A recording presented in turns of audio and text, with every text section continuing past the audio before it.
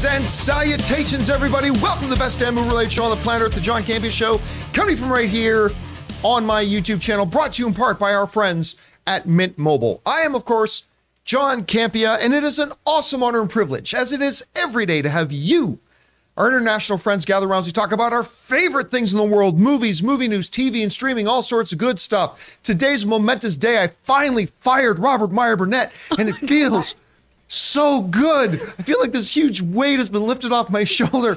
No more spoilers. No, Rob's sick today, so Rob's not going to be joining us here today. But thank God, Chris Carr is here to carry the weight. Chris, how you doing? Oh man, is that what you do on Tuesdays and Thursdays? You're like, we finally got rid of that dead weight car. She's out of here. Feel the liberty. Watching over you, also sitting back there joining us today is Ray Ora. Yeah. Right beside him, we got running the show today, Jonathan Boyko. And of course, Taylor is over here joining us as well. And most importantly, you guys are here today joining us. We are so glad that you are. And here's how today's show is going to go. We're going to break it down into two parts. First half of the show, we're going to talk about some predetermined topics. Then in the second half of the show, we're going to take your live comments and questions. Here's how you get a live comment or question read on the show. Number one, you got to be watching live. Number two, when we get to the end of the main topics, we will announce that we're opening up the super chats. And once we do, that will be your call to send on in your thoughts, theories, comments, and questions. And Chris and I will address those in the second half of the show. Also, a little bit of housekeeping. Want to remind you guys, if you need an audio-only version of the show, good news, there is the John Campea podcast. That is just the audio version of this show. Go on your favorite podcasting app of choice, search for it today, subscribe to it so it'll be there when you need it. All right, guys. Before we get rolling into a couple of off the tops, I wanted to let you guys know about something. It's now December.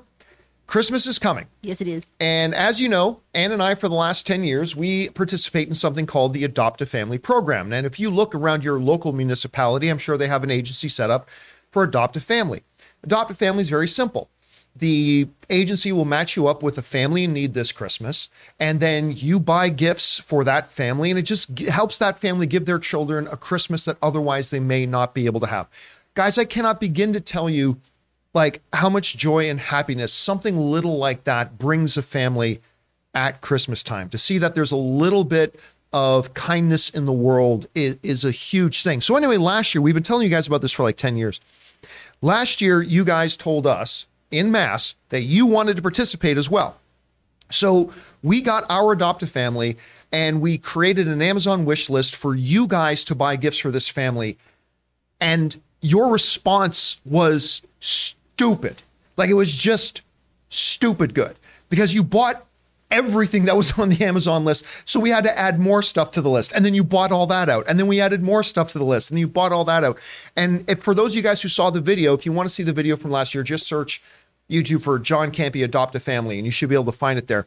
You guys will see that you gave that family an unbelievable, uplifting Christmas, and you really did kind of change the world for them. Well, it's Christmas time again, and we are doing it again this year. If you look at the very top of the description of this video, you will find a link to our Amazon wish list for this family. I'm going to tell you a little bit about this family that we got paired up with this year. And again, they have no idea. Like, they think that we're going to show up on delivery day. They're thinking we're going to show up with maybe a couple pairs of shoes, some shirts, some toothpaste, some toothbrushes, stuff like that. They have no idea what's coming. So a little bit about this family. It's a married couple with 6 children between the ages of 8 and 18. And a couple of years ago, as a result of the pandemic, they lost their jobs as a result of the pandemic. And I remember, this is not the family telling us this. This is the agency telling us this. And as a result of losing their jobs, they lost their home. So they have been homeless for the last couple of years and kind of living in temporary hotels from here and there. Now, thankfully, recently, both of the parents have been able to get jobs again, but they're low-paying jobs in Los Angeles and in California. It is not easy to get back on your feet when you're making that kind of money, especially when you have children. And so Ann and I heard this story.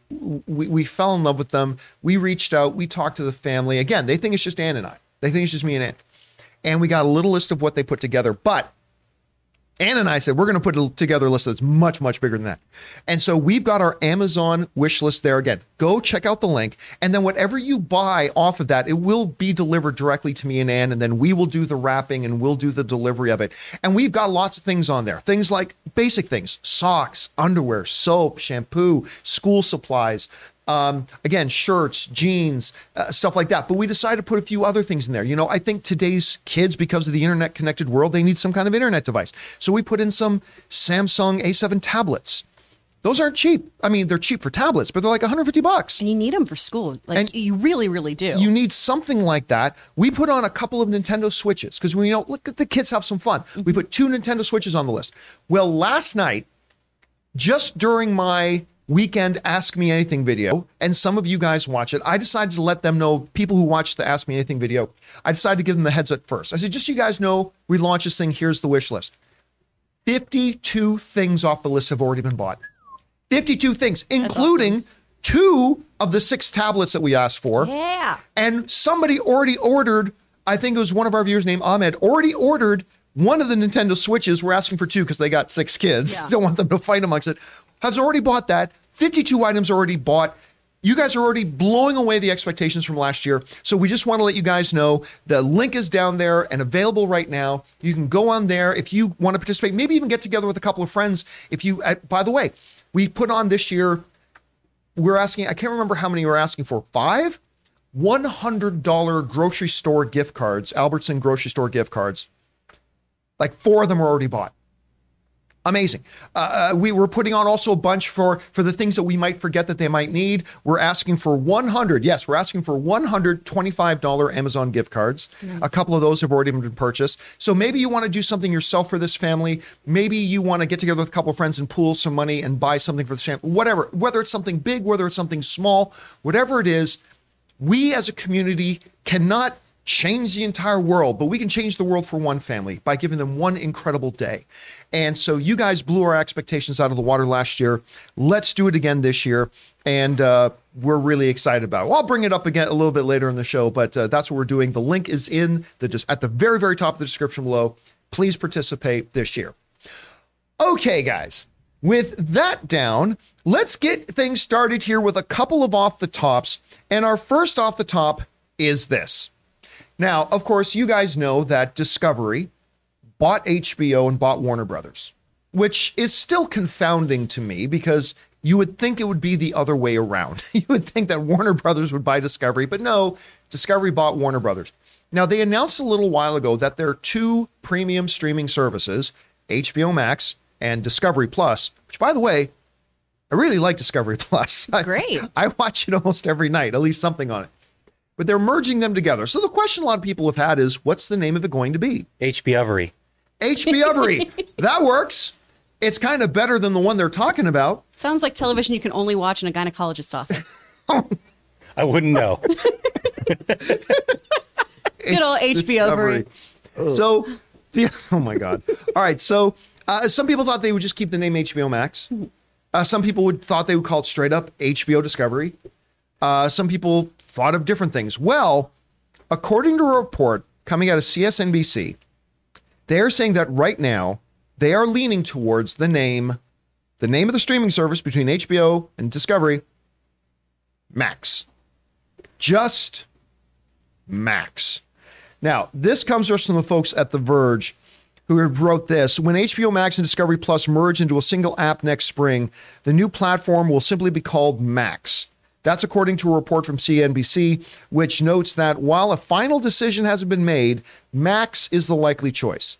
It is being vetted by Warner Brothers, Discovery's legal team. The lawyers are also mulling over other potential names, according to the report, and the combined streaming service has been given a codename Beam internally. The reasoning for the Max name is simple. Warner Brothers Discovery wants HBO to fit into its huge stable of content without overshadowing programming from Discovery, DC Comics, Warner Brothers, CNN, and more. Okay, so now I will say this. Max is better.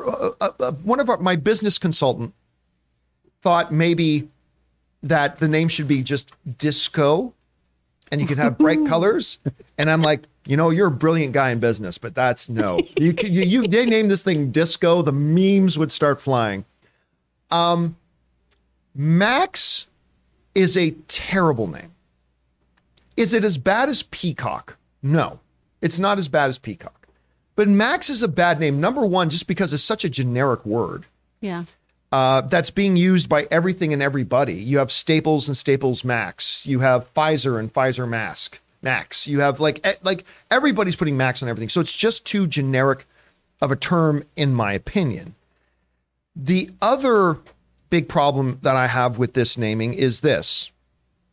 I understand that you don't want to have one property overshadow everything else, but the reality, HBO is a legendary, revered name and brand in the entertainment space.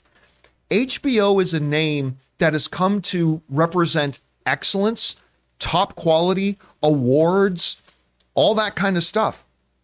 It is a legacy title.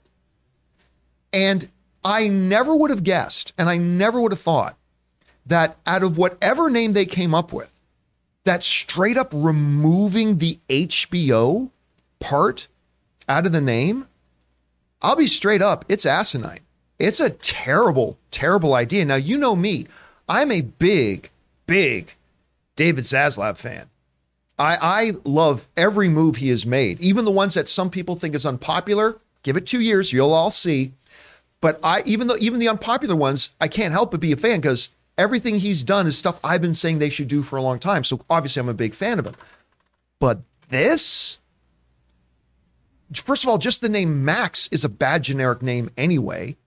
Removing the prestige name and brand of HBO off the service. So what? It doesn't overshadow the other content?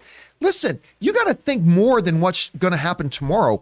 You got to think is, where's this brand going to be 3 years from now?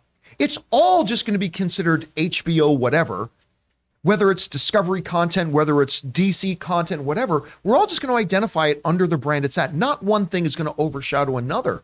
So I got to say, I think this is the first big goof up on their part. Calling this thing Max is just dumb. Now, the report is very specific in saying they are still looking at other things. The decision hasn't been finalized. And listen, I said this about Peacock. I'll say it here about Max. At the end of the day, the name of the service doesn't ultimately really matter. It's just a name. But like if your name is Clint Eastwood and you're still making movies, don't change your name to Chuck Boris. The name Clint Eastwood carries a respect and a gravitas and an instant recognizability that name is associated with excellence. You don't just change your name to Chuck Boris for whatever. Keep HBO in the name title. Max is a stupid generic title. I hope David Zaslav, Alan Horn, everybody over there at Warner Brothers Discovery sees this video and hears me plead with you. This would be a stupid move. It's a stupid title. Please don't do it. Anyway, Chris, you hear they're talking about changing the name of this merged company. Well, not merged company, this merged streaming service of HBO Max and Discovery simply to Max. Am I missing some of the pros here? What do you think? No, I love that you said that this seems very goofy because my first thought was like Goofy's son, Max. That's what they're naming it? What? Yes, perfect. What? Like Stranger Things, Max? What? Why are we doing this? Home box office. That is what HBO stands for. And that is what we have come to expect, is a cinematic movie-like experience in your own home. And I feel like that isn't something that could overshadow other properties. Excellence doesn't overshadow, it sets a standard. And when we think about HBO, we think about all these different prestige shows, you know? We think about Game of Thrones. We think about the movies that come to them. We think about award winners. You know, it's a fabulous streaming service that has excellent content on it. Max just seems so blah, for lack of a better term. It is just this generic word that I think really takes away from the excellence that we have come to know and love from HBO. I don't know why you wouldn't just go to HBO Plus if you just do something. I mean, and listen, I could get the criticism that, well, everything's calling itself Plus. Yeah. True, but that almost puts it into a category that's recognizable. Like so many of the streaming services now use the word something plus, that it becomes recognizable that we're talking about their premium streaming service. So there's even something to be said there.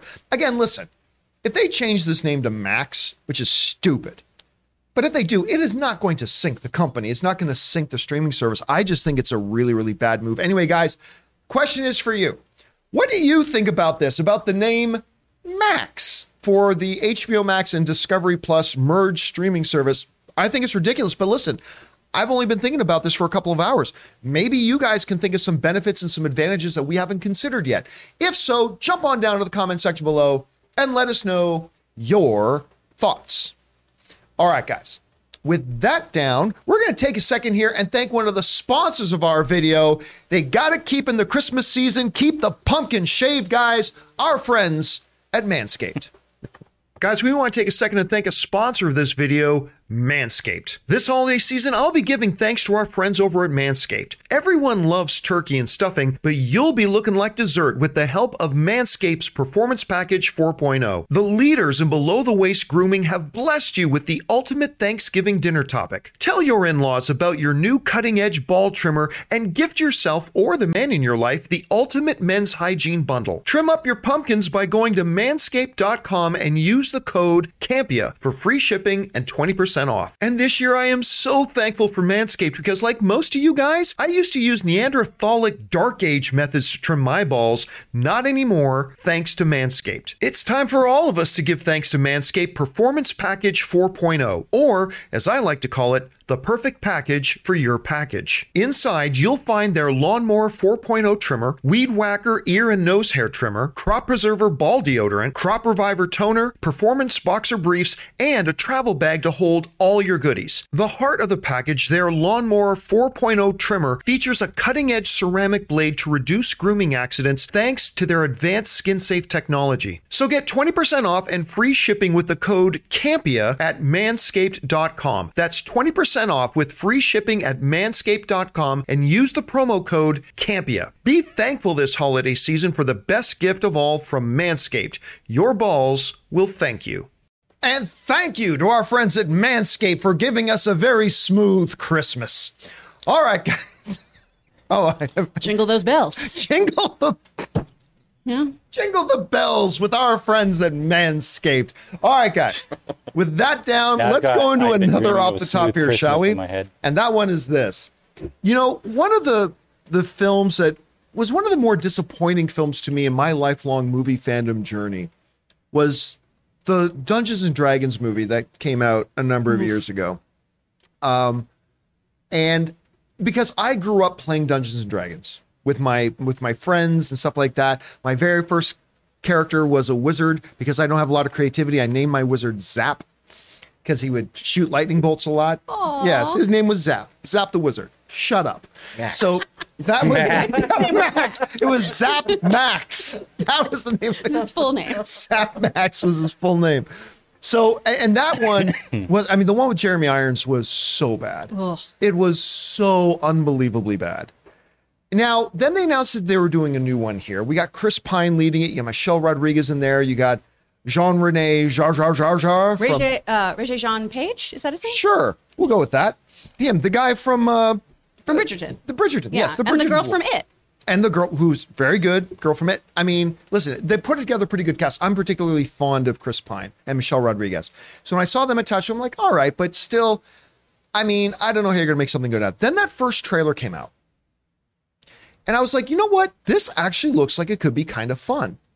Well, now they've released a new behind the scenes kind of featurette going as a 2-minute long little featurette talking about the movie and the characters in the movie and all that kind of stuff. And they've released a brand new poster for it as well that has come out, which you can take a look at here.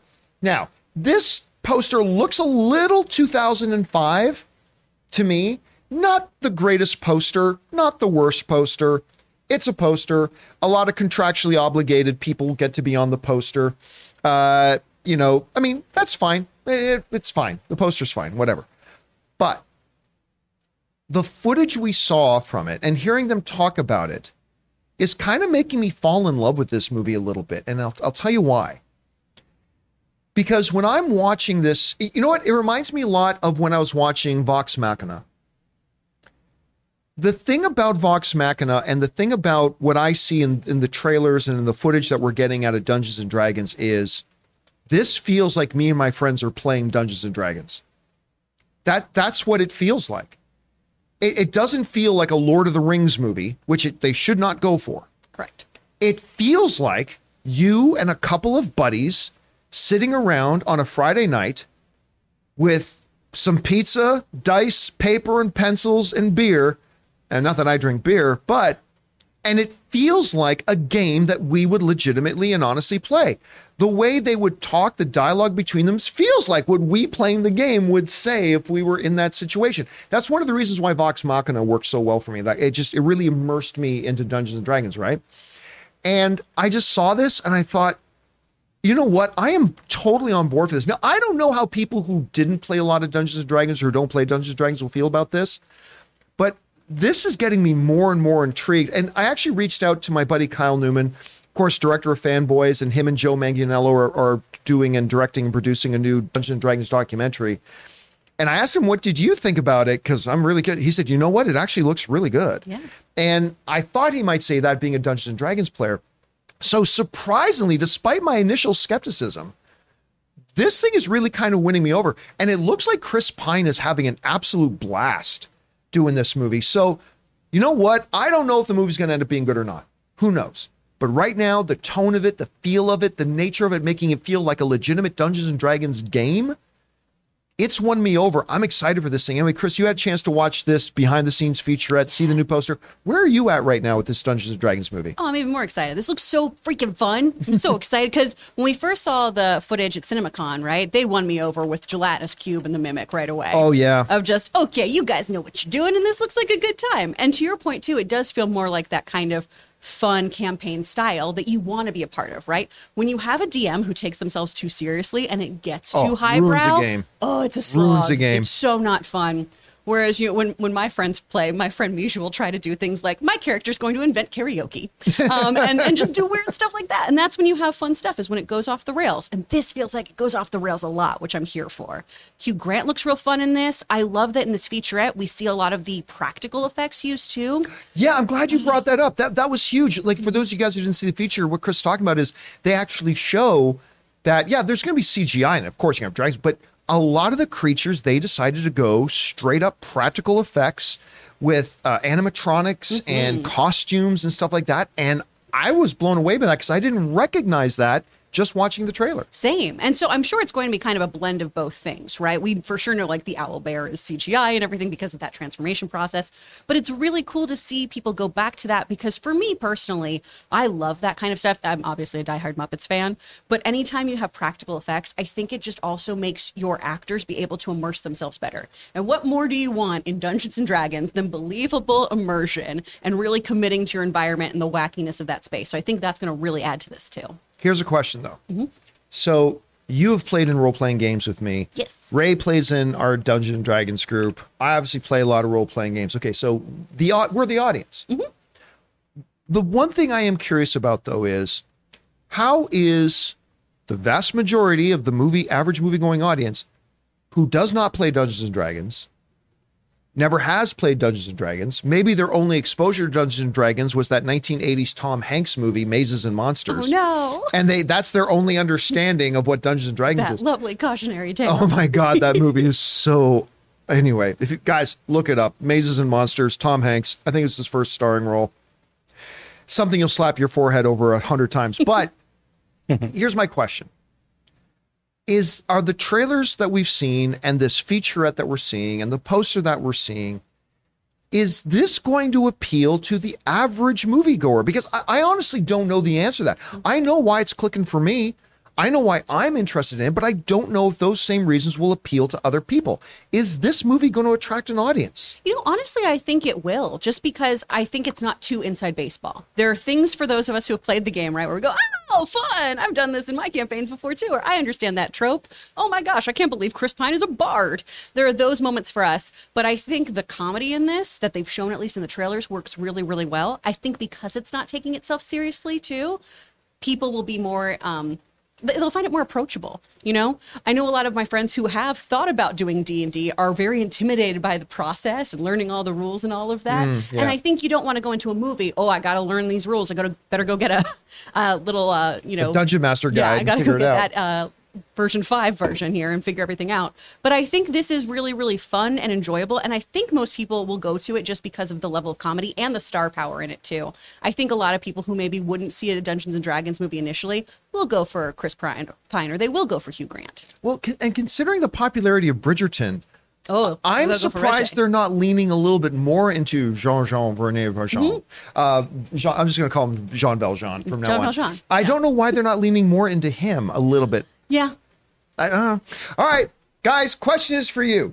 What do you think? Have you had a chance to watch this featurette of Dungeons and Dragons? If so, what did you think about it? Were you or are you a D&D player? Did it appeal to you? Are you somebody who's never played D&D? And if so, I'm curious, has the marketing material appealed to you or not? I'm really curious about that. Whatever you guys feel, jump on down to the comment section below and leave your thoughts there.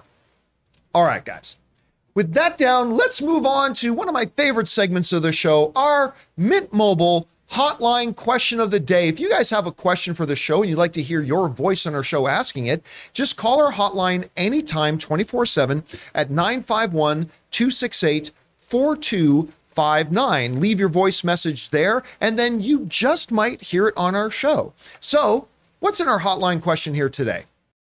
Hey John, this is Alan. I recently saw an article in which Zoe Saldana said she felt artistically stuck after working on franchises like Marvel and Avatar for about 10 years. With multiple Avatar sequels in the works right now, do you think this means we could see her character either just completely eliminated from the franchise, or do you think they would just recast at that point if she didn't want to do it anymore? Thanks. I'd love to hear your thoughts.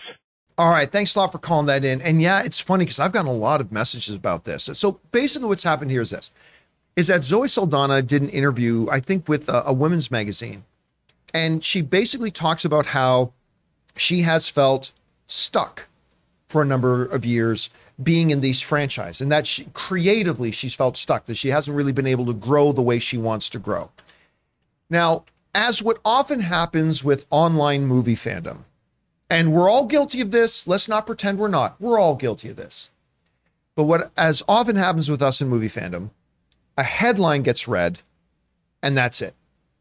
And the headline, it's a sexy headline. Zoe Saldana says she's been stuck in the MCU or stuck in Avatar, or which they've made one Avatar movie in 13 years, or been stuck in these franchises. And they just kind of run with that. The whole context of her comments puts it a little bit better, paints a little bit of a better picture, which is she talks about the fact that she loves these franchises. She's super grateful and appreciative of what they've afforded her to be able to do, but they kind of changed her habits a little bit, and she blames herself for that. She doesn't blame the franchises. She blames herself that they changed her habits and her approach to her work a little bit, which has limited her ability to grow. She does point out that being so committed to franchises like Star Trek, MCU, Avatar, has to some degree limited some of the other roles she's been able to take.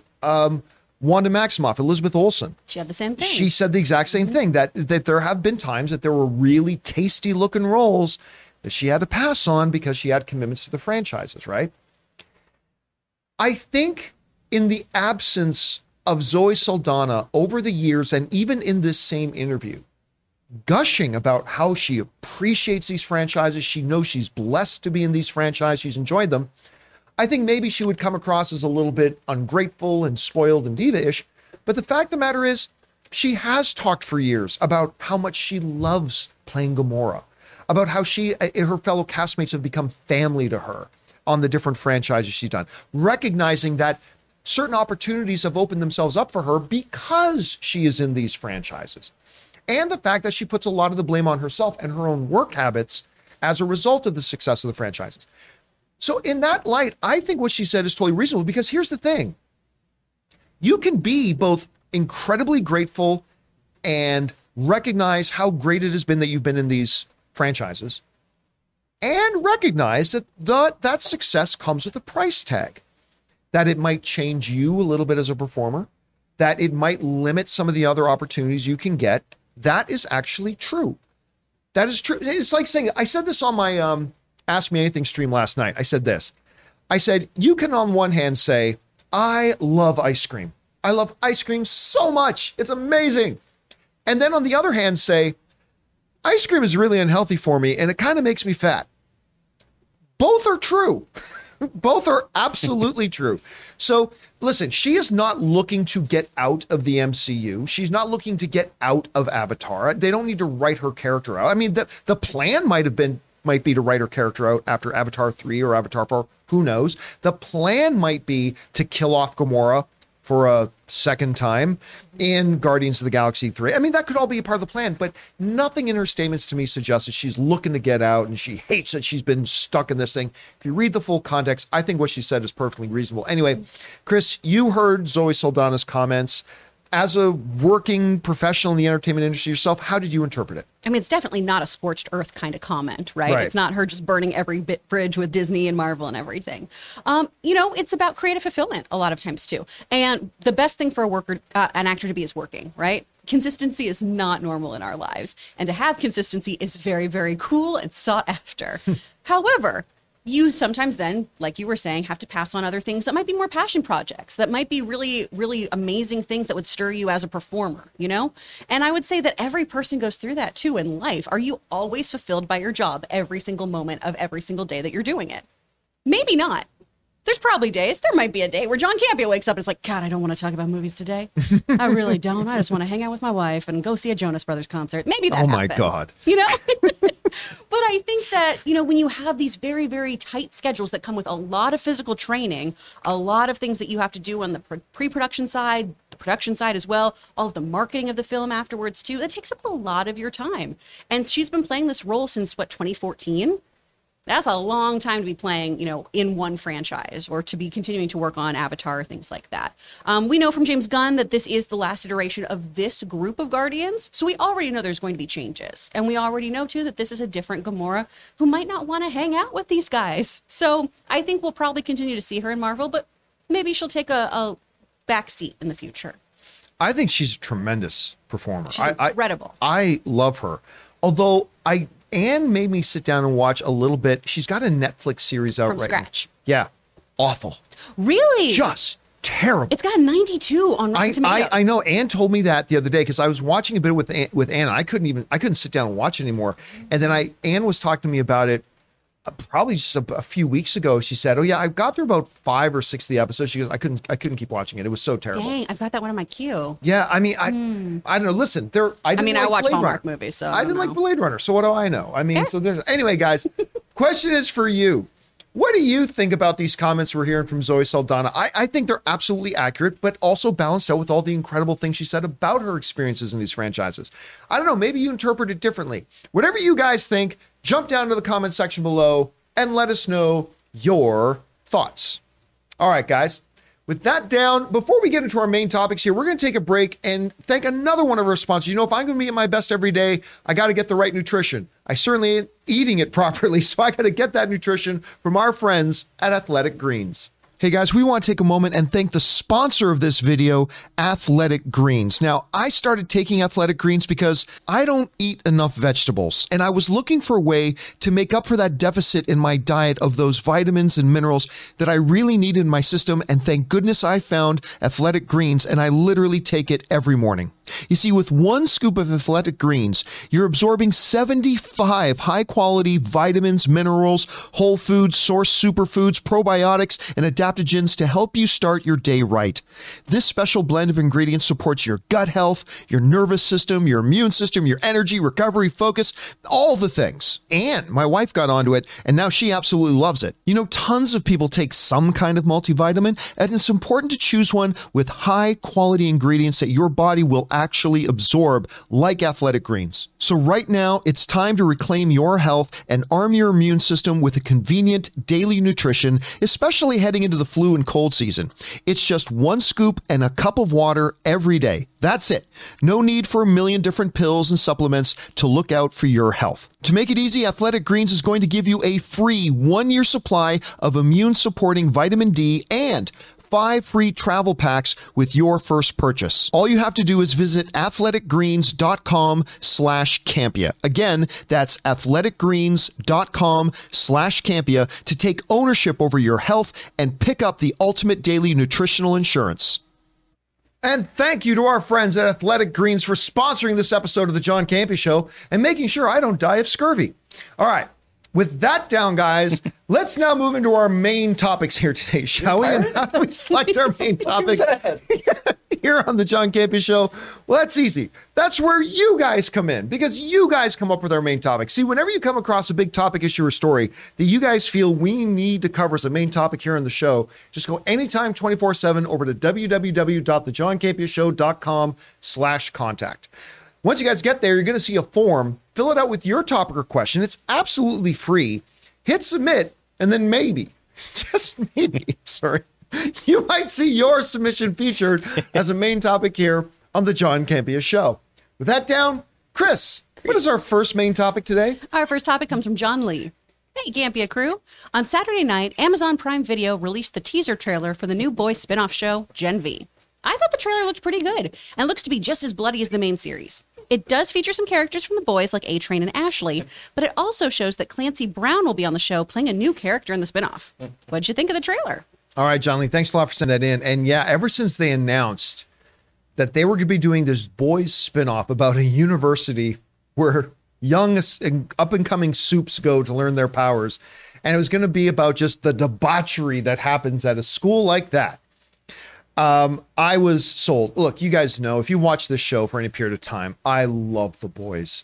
I love that show so much. It continues to be, you know, it pushes the limits of gratuitousness, but at the same time, it's deep and it has real incredible issues in it. And the character development, the depth of the character, and the complexity of their relationships is fantastic and wonderful, all wrapped in this deliciously bloody, over-sexualized, whatever veneer that is just awesome. Both a deconstruction and a reconstruction of the whole superhero genre in and of itself. I love this show deeply. So any kind of a spinoff is going to get my attention. And once they talked about this, a whole thing about a university, college kids are just screwing each other all over the place and killing each other all over the place, I'm like, all right, sure. So this first trailer drops. Two very big things to me. Number one is Clancy Brown. Yes. Clancy Brown to me is, if there was a Hollywood Hall of Fame and there was a wing for the horrifically underappreciated, Clancy Brown is a first ballot Hall of Famer. Mm-hmm. Clancy Brown carries a power, and by the way, one hell of a animated voice actor as well. So talented. His Lex Luthor? His Lex Luthor is like premium. Mm-hmm. But you know, you go back to one of my top 10, everybody knows that the one film in my top 10 list of all time that makes people go, what? Is Highlander. And Clancy Brown is the Kurgan, but he is in two of my top 10 all-time favorite films. Really? Highlander and Shawshank Redemption. Oh. He is so brilliant. That's range right there. That is super range right there. I mean, I love this guy, and to see that he is going to be in it excites me. But the second thing was this. They made sure you knew from watching 5 seconds of this promo, this is definitely The Boys universe. It is bloody. Oof. There's going to be a lot of violence. There's going to be a lot of debauchery. There's going to be a lot of filthy. And you know what? Sign me up. And they also reminded us very quickly that this is The Boys universe. You got A-Train in there. You got Ashley, who this last season of The Boys, I've suddenly become very interested in the Ashley. Killed it. When she's having sex with the director in the bathroom, she's like, pull out my hair. I'm what? Oh. This character is nuts, and I'm there for it. I love it. So I gotta tell you, I am all on board for this show. I love the promo. I cannot wait for this thing to come out. And by the way, I didn't notice. I have no idea. Does anybody in the room know this? What comes out first, Gen V or The Boys season 4? Oh, I'm not sure. I know they're going to run at the same time. Taylor can run concurrently? Yeah, supposedly that's the plan. Yeah, that's concurrently. Yeah. No. Mm-hmm. Oh my God, that's going to be so great. So after shows are going to be great. On one day you're watching now they're not going to drop on the same night, are they? I don't believe so. Yeah, because Amazon doesn't function like Disney Plus does, where all premium content drops Tuesday. They usually have it different days. Oh my God, that's going to be so awesome! Like, I wonder if they're going to have interconnected stories. That's what I'm hoping with these other characters coming through. All right. Chris, you saw the promo for Gen V. By the way, people start writing to me, John, did you see the trailer for Gen V? I had no idea what they're talking about. I did not know this was the name of the new series. So anyway, what did you think about what you saw? I was very confused what this show was. And then I was like, The Boys spinoff, because that's what it's been called for this last few months. I honestly was not excited about this show going into this. I don't care about collegiate superheroes in the world of The Boys. I don't care about it. Just give me The Boys. And then I saw this trailer and it changed my tune. Blood tentacles, John. Blood tentacles. Never would have thought. Never would have thought. What in poo perfect heaven? Why? I'm so interested to see how that girl's powers work. Why those are her powers. This just looks like a massacre. Every scene, every frame of this is just fraught with blood, and I'm here for it. The hyper stylized violence of the boys is my jam. I really, really am excited about this one. I think it's going to be fun. Taylor, I'm curious. I've never asked you because I know you watch a lot of stuff, but do you watch The Boys? I love The Boys. It is so much fun. Yeah. I did not know until right now when I looked it up that they're going to be airing it concurrently. That blows my mind because I was wondering, when is this going to take place? Because we see Ashley, we see A-Train. I cannot wait. And Patrick Schwarzenegger is going to be one of the main characters. I am so excited. I did not know that. Yeah, you see like one very quick glimpse of him in the trailer, but I'm really looking forward to seeing him in it. All right, guys. Question is for you. What did you think about this trailer for Gen V, The Boys spinoff? It's kind of everything I was kind of hoping it would be. Now, again, like anything else, we don't know if the show's going to be any good. Maybe it's going to be a big bag of crap. We have no idea. But I thought the trailer was kind of great. What did you guys think about it? Whatever your thoughts are, jump down to the comment section below and let us know your thoughts. All right, guys. With that down, let's move on to main topic number 2. Chris, what is our second main topic today? I'm so excited about this one. This is from Alex Pitt. The Last of Us is my all-time favorite game, and the second is brilliant no matter what anyone says. Hard agree, buddy. I even have a tattoo from the game on my arm. That's how much I love it. Anyway, the first official trailer for the upcoming TV adaptation has dropped, and it literally gave me goosebumps. My hype has never been higher. What did you think of the trailer? Thanks and have a great day. All right, Alex, thanks a lot for sending that in. And, you know, ever since there's been a number of levels of hype that have been surrounding the show. Number one, they announced it, and everybody got super, super excited.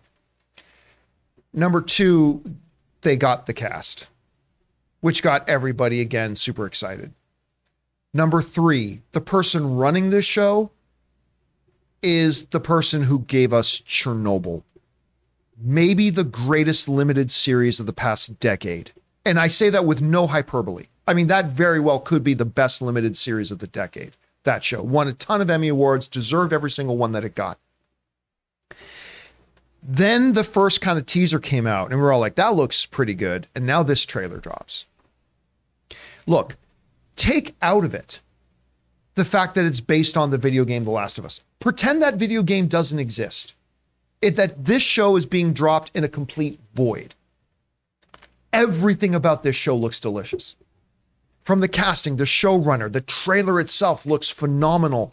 I mean, everything about it, and you're watching it. And again, this is going back to the HBO thing. Guys, do not take HBO out of the name of your service. But HBO delivers a level of excellence at a consistency that no other streamer has been able to match. Not Disney Plus, not Netflix, not Amazon Prime.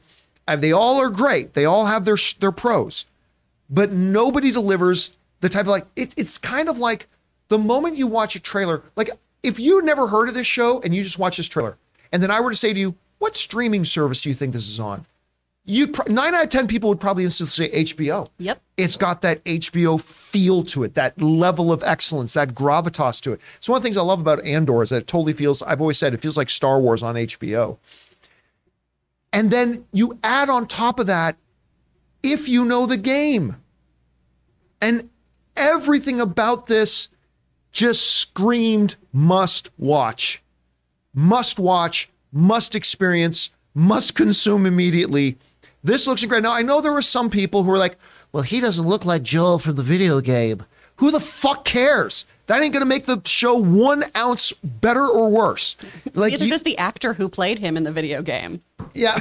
They created that character with graphics. It's just, who cares? Nobody gives a shit, okay? It doesn't matter one squirt of piss. They've got a world-class actor in here who's going to play this role, and he's going to kill it. And this thing just looks so bloody good. And The Last of Us, to me, the stories of both The Last of Us games are, I believe, the 2 best narrative stories ever done in video games. Better than Red Dead, better than God of War, better than Uncharted. just the pure narratives are the best. And you bring it to life like this. When does it launch? January 15th? Right. January 15th is when it launches? Yeah. My God, that date cannot get here fast enough. I am drooling for this show. I cannot wait to watch this thing. Anyway, Chris, you had a chance to watch it. Where has your anticipation level been, and what has this trailer done for that? I feel like this is just all our stuff today are things I'm so hyped for. I'm just like vibrating. I'm so excited. I love these games. I love them so much. It's Groot. Hey, buddy. Oh, the clickers. I can't play this game at night. My husband and I will not play it when it's dark out because we're scaredy cats. And Logan actually, I don't think finished the games, and I had to like go through and do cutscenes and everything without him. But I love these. I think they're incredible. This all looks beautiful. My friend who has never played the games, we were watching the trailer, and she, oh my gosh, this looks amazing. The people who did Chernobyl, I definitely have to check this out. Taylor and I were watching it at our buddy Scott and Tanya's house, and I started screaming because you see Ashley Johnson and Troy Baker show up in this too. The voices of Ellie and Joel, who also did all their mocap work as well. And when you have to do motion capture, as an actor, you have to have so much control over your whole body and your face. And they gave just such knockout performances. So I also think it's just a really, really lovely thing to have those two actors featured in this show too. In what looks like they're going to be very important roles. We see Ashley giving birth to a baby who maybe is, Ellie. We see Troy, he's with all these other guys with guns. He's going to be a big part of this too, it looks like. So I'm really interested to see where this goes. And it just looks stunning. What a good year to be Pedro Pascal. I assume it's always going to be a good year to be him, but Mando and this, like, come on, man. But he's like, the thing about Pedro Pascal, he has quietly amassed over the past 5-6 years, one of the most impressive resumes out there, but just very quietly. Like he's in this and he's this, and people don't even realize it. The dude's phenomenal. I can't wait. Talented. So good. Guys, question is for you. Did you have a chance to see this trailer for Last of Us? If so, what did you think about it? Where's your anticipation level? Maybe you are dying to watch this. Maybe it doesn't interest you at all. Whatever you guys think, jump down to the comment section below and leave your thoughts there. All right, guys. With that down, let's move on to main topic number 3. Chris, what is our third main topic today? This one comes from Lawrence Mundale. Good morning, John. So I was pretty saddened a few weeks back when I heard that the test screenings for Indiana Jones 5 went really bad and no one liked it. Also that Phoebe Waller-Bridge takes up the iconic hat at the end and the test audiences hated that too. But the director, James Mangold, just said all of that is BS. What do you think of his comments, and why do people make up stories like this? All right, Lawrence, thanks a lot for sending that in. Yeah, so you guys will remember that a couple of weeks ago, maybe a week or 2, 3 weeks ago, I can't remember exactly how long, this story started going out and it was making the rounds that there had been a bunch of test screenings for Indiana Jones 5, whatever it's called. It was the Dial of Destiny. I'm just going to call it Indy 5. That a bunch of test screenings happened with Indiana Jones 5, and they showed it to all these different test audiences with 4 different endings. And that all the audiences hated all of it. And that it ends with Phoebe Waller-Bridge. Phoebe taking Indy's hat and putting on his hat at the end and all this kind of stuff. Well, and everybody just ate that up. Problem was, it was all a lie. But nobody ran with the fact that it got debunked. I talked to somebody at Disney, closely connected to the situation, who just straight up said, yeah, there haven't been any test screenings. It's not that the audiences didn't react badly to it. Hear me clearly. There were no test screenings. There just weren't any. Period. End of story. There haven't been any. But again, that didn't go around. There's still a lot of people out there who believe this lie that got floated out there. Now listen, I don't know if this movie's going to be any good or not. Like, for all I know, this thing could be as great as The Last Crusade. It could be as crappy as Kingdom of the Crystal Skull. I have no idea if the movie's good or not. I'm going to watch it and we'll see how it is. But yeah, there were no test screenings. They did not happen. They don't exist. Anyway, it kind of got brought up to director James Mangold, the incredible director who made Logan, who made a Ford v Ferrari, which, oh my God, I love Ford v Ferrari. Just his list is incredible. So it kind of got brought up to him about, what do you think about all these people saying all this kind of stuff? And this is what James Mangold said. This comes to us from the folks over at IndieWire, quoting James Mangold. He said this, "One more time. No one is taking over or replacing Indy or donning his hat, nor is he being erased through some contrivance," Mangold wrote. And he never was. Not in any cut or script, but trolls will troll. That's how they get their clicks, he continued. And please, don't exhaust me pointing out how once in a while a troll is right. Even a blind squirrel finds a nut now and then. All one has to do is look at the set photos and interviews, and you get enough info to make wild guesses about a movie's plot. Mangold went on to explain that his main grievance isn't with the false information, but with cynical voices trying to monetize fans' outrage over something that isn't even happening. The difference between trolling assholes and everyone else is that they're trying to make money off of your feelings about other films and culture war politics, he wrote. They push controversial guesses as coming from quote unquote sources to gin up clicks. Let it go. This is coming from Logan director James Mangold. All right. There's a lot of ground here to cover. First of all, I like the fact that he just comes out and straight up debunks a bunch of the specific things that were being said about. Again, number one, there were no test screens. Number one, she doesn't don Indy's hat and whatever, all this kind of nonsense. There weren't 4 different endings shot to this. There never was, never has been, never will be. So there's that. But he does bring up something very interesting, something that I kind of touched on a little while ago. The proliferation of the hate sites has been exponential because people have found out that putting out blind, mindless hate content,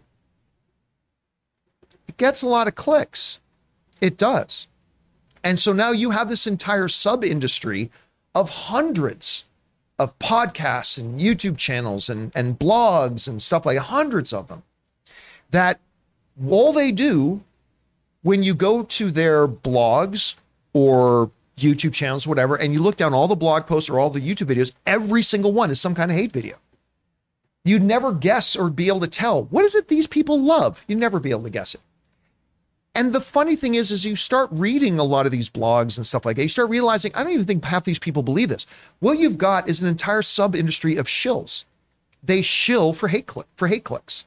They will even say things they don't even think or even believe, as long as it'll push the anger button in people and drum up culture war politics. They will literally sell their mothers to get some of those hate clicks, to the point that they don't even care. They'll just make shit up and put it out. Now, listen, this is coming from a guy that, I'm not afraid to tell you I hated Rise of Skywalker. I'm not afraid to tell you I hated Obi-Wan. I'm not afraid to tell you I didn't like Book of Boba Fett, and I'm not all that thrilled with this, that, or the other thing. I'm not afraid to tell you that. But again, at the same time, you get it. I've never heard a filmmaker, though, articulate it so perfectly as James Mangold just did. But I get it. Listen, my favorite video that I have on my YouTube channel is a video I did a number of years ago where I was the keynote speaker at this big leadership conference. And the name of the video is Why Movies Matter. And it's me giving this 8-minute speech about why I think movies matter, why I think they're important, why I think movies are wonderful and something that can unite the world and bring people of different ethnic backgrounds, socioeconomic backgrounds, sexual orientation backgrounds, whatever, can bring people together. You can get people from all over the world who are totally different from each other, sit them down at the table and say, okay, topic, Lord of the Rings. And these people can all find common ground and talk and have this great conversation. Movies matter. But here's the thing. That video of mine, I think it's got like 17,000 views. 17,000 views. Whereas you go to some random angry rant video I have, 50, 60, 70, 80,000 views, right? So I get it. I do. It's like Yoda always said, like the dark side is not stronger. No, but it's easier. It's more seductive. I mean, it gets there. So, I mean, I totally get what he's getting for. The way to combat this, though, is not to get people who are profiteering and making money off of hate rage. You're never going to change that. Never going to change that. Because again, I get the appeal. I do. So you're never going to change that. The way you combat stuff like that is by better educating the movie-going audience. And I think that's the key. I think that's one of the things that James Mangold is trying to point out. It's like, look, these people are just making shit up with nothing to base it on, and other people are just eating it up. But it is, anyway, Chris, you're seeing James Mangold. He's clearly getting really fed up with this. Yeah, rightly so. But I don't know. What do you make from his comments? I mean, I think he nailed it on the head. You know, when I first started working for you in our first interviews, one of the things we talked about was, why would I want to come here? And I'm a very happy person. And I hated that a lot of times I was baited into doing videos that would have a very negative skew on them that I didn't agree with, or that my videos would be titled with something clickbaity. And a lot of people then don't watch those videos. They look at the title and go, oh, well, now this is a real thing, and now we have to talk about it. And you see it in the comments too, of like, this is all bullshit, and they'll talk about things that you address in a video. It's wild. Why don't you guys watch the videos for these things? It's crazy to me. But I think that so many of these sites, like you were saying, just do get views for when you talk about how something is so terrible. And obviously, you know, there's merit to talking about something objectively. You know, if you're somebody who just loves everything, that's fine. But you're not doing honest reviews probably then, right? But if you are just dogging on stuff and stirring up rumors, you're not helping either. You know, I think that we want to try to be, as we can, as objective as possible when talking about what's going down with the movie, especially before it's even in cinemas. You know, you can only report on the facts. These people are in it. This is the storyline we know. These are the things that production has told us. Until audiences actually see a movie, you can't talk about how an audience is going to react to it, you know? Yeah, And again, see, here's the whole thing about it, is that you are obviously not going to like things. There are things you don't like. Again, I've just run down this big, long laundry list of just some big, high-profile stuff that I've not been all that thrilled with lately, whether it's Obi-Wan, things like that, right? Obviously, there are things you're not going to like. But when you go to a blog or a podcast feed or a website or a YouTube channel, whatever, and like literally 9 out of every 10 things is about, this sucks, and here's why this sucks, and this is angry, and oh, be mad, and oh, be rage. Here's the funny thing. These BS rumors, like stuff like, oh, there were 5 test screenings, and the audience hated it. Every time. Yeah. It'll come from one of those places. It never comes from Variety.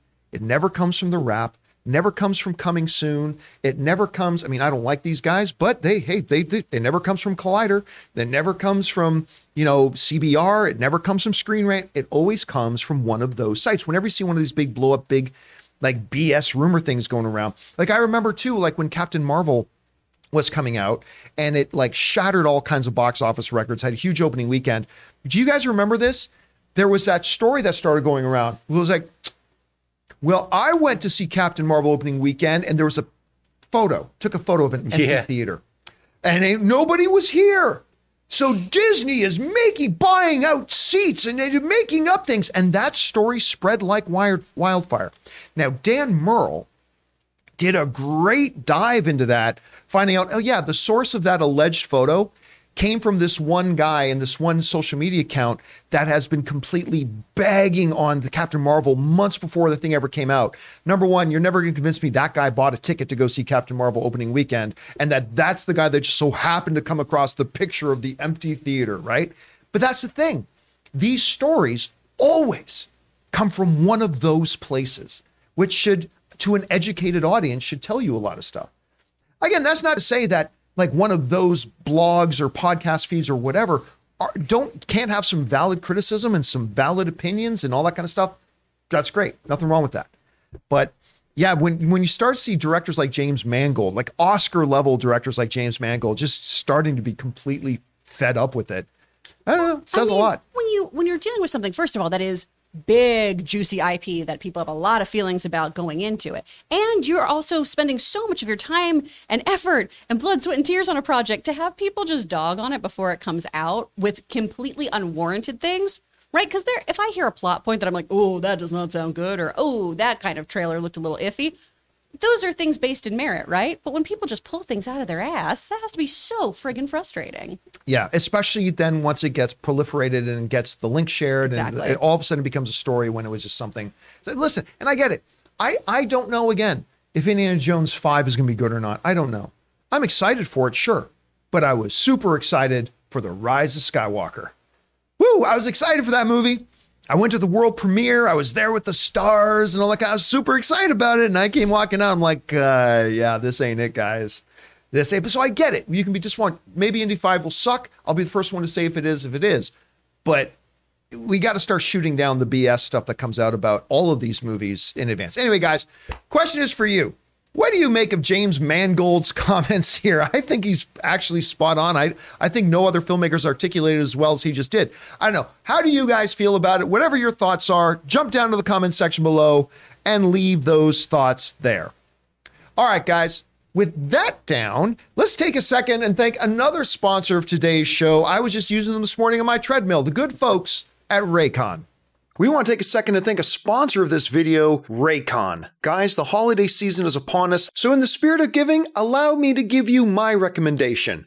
Premium audio products from Raycon. Raycon's wireless earbuds, headphones, and speakers offer premium sound. Anyone you gift them to will find a use for them right away. And as the person doing the gift giving, you're going to love the fact that they start at half the price of other premium audio brands. You guys know I've been using my Raycons for a long time. Every morning I get up and get on my treadmill, and I love using the Raycons because they're comfortable, they fit perfectly, and most importantly, they sound great. You can find Raycon in stores now like Kohl's or Walmart, but let me tell you right now, you're always going to get the best deal at buyraycon.com/Campia. The Raycon website also offers free shipping, free returns, and buy now, pay later options, plus a 30-day happiness guarantee. So guys, right now go to buyraycon.com/Campia to get 15% off site-wide with the code HOLIDAY, plus free shipping. That's code HOLIDAY at buyraycon.com/Campia for 15% off your Raycon purchase. buyraycon.com/Campia. And thank you to our friends at Raycon for sponsoring this episode of the John Campia Show. Remember, guys, when you support our sponsors, you're actually supporting us. So if you go down to the description of the video, right near the top, you're going to find links to all of our sponsors and the promo codes. And thank you again to the folks at Raycon. All right. With that down, guys, let's now move on to main topic number 4. Chris, what is our 4th main topic today? This is from Venice Beach Roller. Hey, John. There have been some rumors lately about Disney maybe buying Netflix. I didn't think anything of them, but the Hollywood Reporter just did a report suggesting why the rumor could be true. At the heart of it is that Netflix is only worth about half of what it was a year ago. Did you happen to read that report? And if you did, do you buy the idea that Disney could actually acquire Netflix? Thanks and bring on the filthy. All right, Venice Beach, thanks a lot for saying that in. And you know, it's funny how many rumors are flying around now that Bob Iger is back. Looking at the number of rumors going on about either A, Disney getting bought by Apple. Remember, that was a rumor we talked about the other week. But now this rumor about maybe Disney looking to buy Netflix. And that is a whisper and a rumor that's been going around for a little bit. Anyway, the folks at the Hollywood Reporter did this really interesting article right near the weekend last week, basically outlining some of the 5 most outrageous rumors that are going around about Disney and why they could very well have some substance to them, which was really fascinating. But the one that stood out to me the most was this one about Netflix. And they made a pretty interesting argument about why maybe that's one we should pay a little bit of attention to. This is what the Hollywood Reporter said. They wrote the following. Why it makes sense that Disney would buy Netflix? Well, acquiring Netflix would make Disney the undisputed leader in streaming, giving it access to a wider breadth of content and expanding its worldwide footprint. Disney has been growing its international expansion, but Netflix is already in more than 190 countries. Netflix stock has dropped more than 55% in the past year, which may give it a more attractive price point. Plus, Netflix's CEO Reed Hastings recently signals his fondness for Bob Iger while tweeting, "I had been hoping that Iger would run for president because he's amazing." And again, that comes to us from the Hollywood Reporter. Now, there's a couple of very, very key things in here, right? Number one, you got to recognize Bob Iger is all about Disney Plus. Disney Plus is Bob Iger's baby. He's the one who came up with the idea. He's the one who really brought it into existence and all that kind of stuff. He believes in Disney Plus. The one point that they brought up in this article I think is incredibly poignant is the fact that forget the content. Like the amount, like Disney's content library, goes 10x all of a sudden if they acquire Netflix. But it's the pre-existing licenses and deals that gives them access to international markets. How many did it say they had? 190 countries? Is that what they said? 180, 190, out of whatever, territories that Netflix already has its foot in. Therefore, if Disney acquires them, they now have those regional licenses. That cannot be understated. That's huge. If you don't think that's a big deal, you don't get the streaming space, because it's a very big deal that they have that. So that's the one main really interesting point that they brought up about the concept of maybe Disney buying Netflix. But the second big important point they brought up is this. Netflix is worth today less than half of what it was worth a year ago. You guys are all know, and we've followed the story about how their stock has plummeted.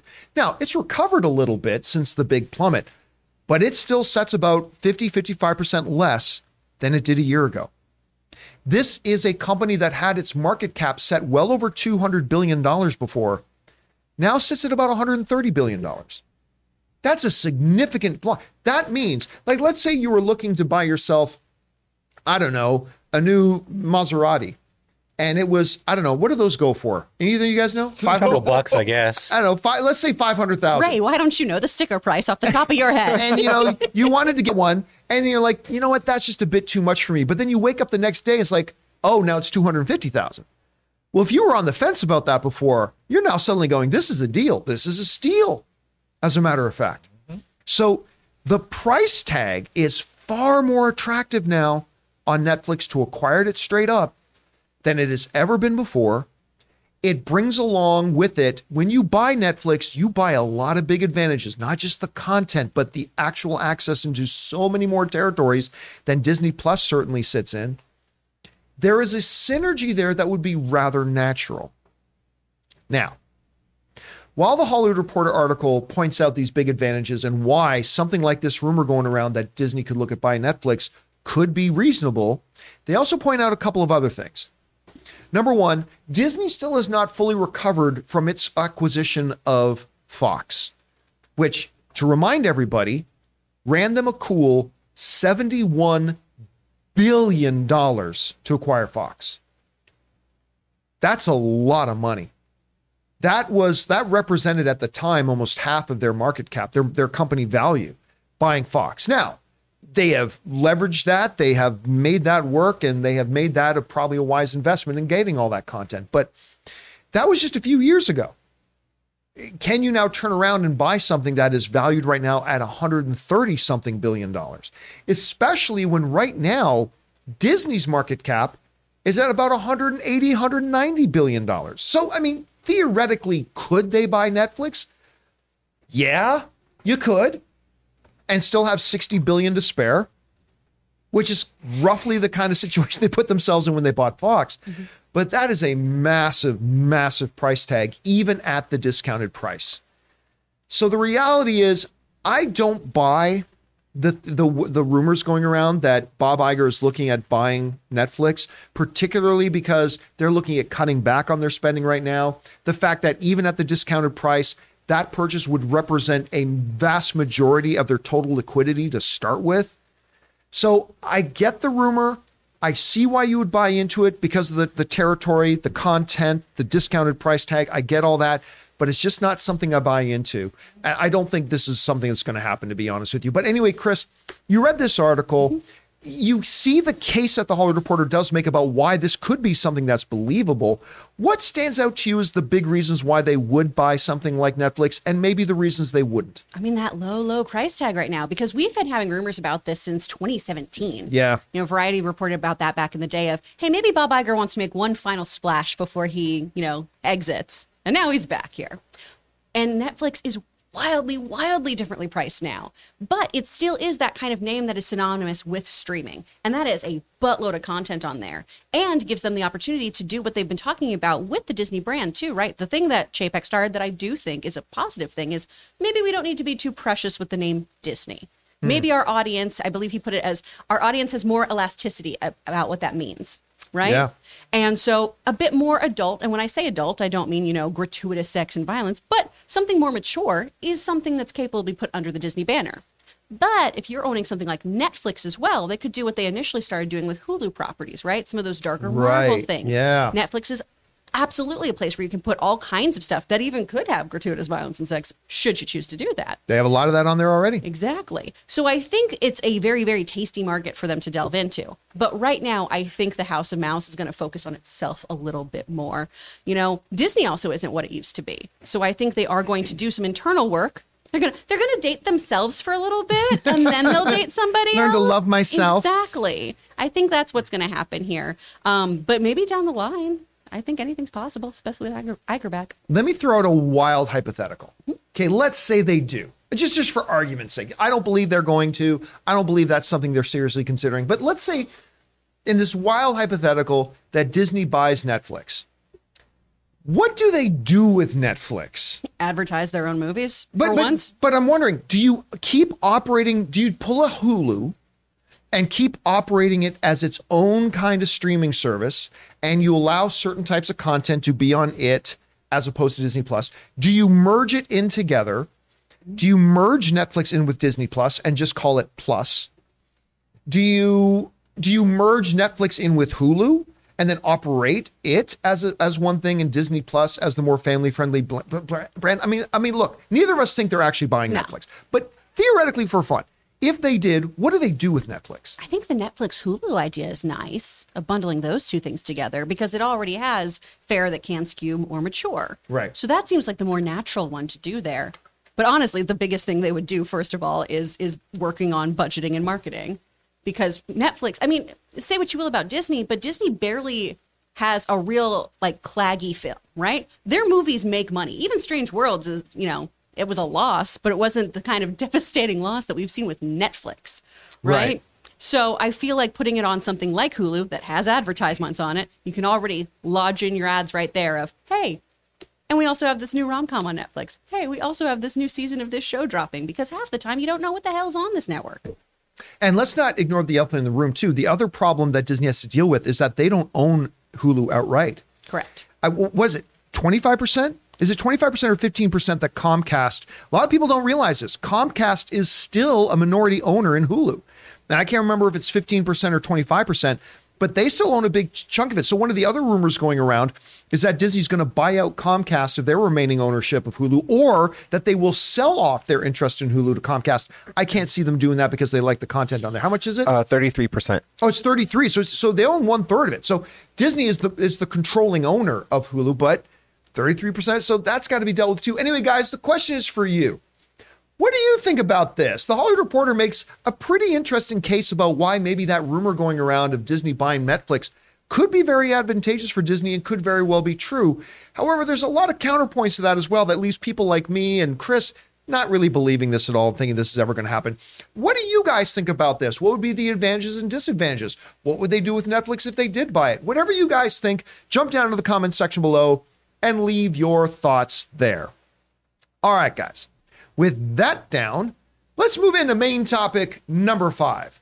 Chris, what is our 5th main topic today? I do really quickly want to bring up that almost all the tablets are gone on the Amazon wish list. Oh my God, really? Yeah, someone wrote in to let us know that. So. Okay. Yay, thanks, guys. We'll do a highlight of that a little bit later. From Amin. Violent Night was everything I was hoping it would be. I thought it was really funny and fun, and David Harbour was great in it. No Oscars here, but a good time.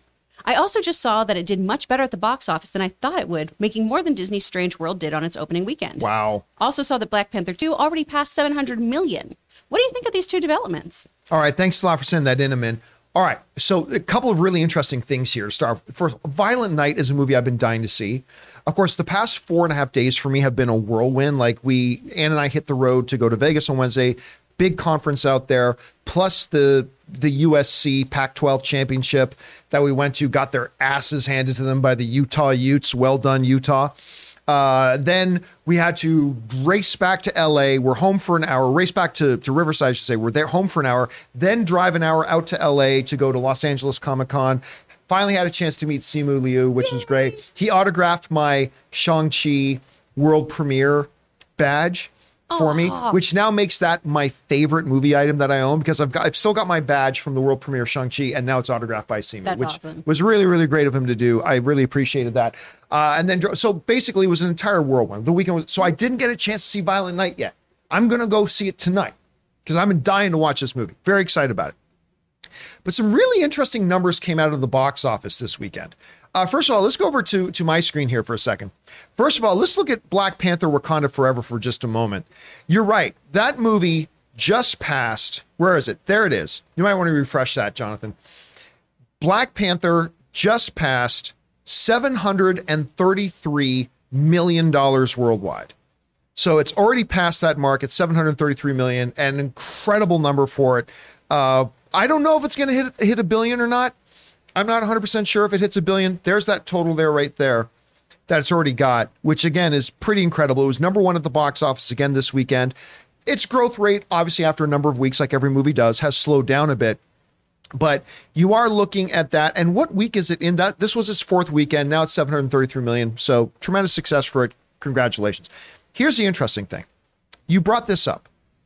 Strange World. And again, I don't know why that screen's not updating, Jonathan. At any rate, Strange World. If you had told me 6 months ago that you were going to get a Disney animated film releasing around the same time as a spoofy, violent Santa Claus kind of spoof movie called Violent Night, and if you were to try to tell me that Strange World, the Disney animated thing, would make less on its opening weekend than that Violent Night thing would, well, here are the numbers. That Strange World movie made $12 million in its opening weekend. A movie that they never properly marketed or advertised or told people what it was about. And you know, I was saying that 6 months ago, that why would anybody see this? They're not even telling us what it's about. They're not marketing, they're hiding it, all that kind of stuff. Violent Night made $13.3 million. Here's what makes it even more impressive. You know what the production budget of this movie was? $20 million. Oh, dang. $20 million was the production budget on Violent Night. For a big Hollywood wide release film, that is as low as it goes. I mean, yeah, you get the odd one like Invisible Man that Blumhouse figured out a way to make it for like $8 million, which was one of the biggest successes ever. But they made Violent Night for $20 million. And they got more than 50% of its entire production budget just on the first weekend. That is great for it. Now, of course, you know, other movies, some bigger movies will make 30, 50, 70, 100, $200 million opening weekend. But for a little R-rated spoofy movie like this, if you told me this thing was going to make $13 million a couple weeks ago, I would have taken that bet. I would have said it would have made in the high single digits, 8 million, 9 million. For it to make $13 million is pretty damn impressive. And I'm hearing good things. I mean, again, I'm not hearing anybody saying this is a top 5 movie of the year or anything like that, but most people I'm hearing from are saying this is a damn entertaining little movie, which is exactly what the trailer looked like it promised. So, hey, Chris, there's a number of interesting numbers here and facts here. Number one, you know, Black Panther crossed the 700 million, $733 million now in its fourth weekend. That Violent Night had a better opening weekend than a Disney animated film did. That Violent Night was able to make $13.3 million, come in number 2 at the box office, only behind Black Panther on a $20 million budget. Out of all these numbers floating around, what are the ones that stand out to you the most? The Violent Night one. I mean, yay for Black Panther Wakanda Forever, because I am so excited to see that this has got legs, that people are continuing to go see this movie. That's great. Violent Night, though. I think this is great because I love a campy movie. So I'm really, really excited to see this just really, really blowing off the doors here. I haven't gotten to see this. This is what I might go do now today since I have a free afternoon. But Taylor's gone to see it twice and has warned me about the eye violence in it. So I appreciate it today. Thank you. But I'm really excited about this one. It just looks so fun and goofy. David Harbour, when he gets to do just kind of whatever the hell he wants, I am all for. I love him so much. And to have him and Leguizamo doing this just kind of die-hard, hyper-violent, the Santa Claus, I'm so happy to see it doing well. Listen, David Harbour, even when he did that horrible Hellboy movie, I know nobody likes to remember that. Nobody wants to remember it. He did what he could, though. He did what he could. Yeah. I mean, you're right. He was a good Hellboy. Like, the character itself, the way he played the character, I thought was really quite good. It was very much in the spirit of, why am I freezing on Clay's name? Ron Perlman. I said Clay.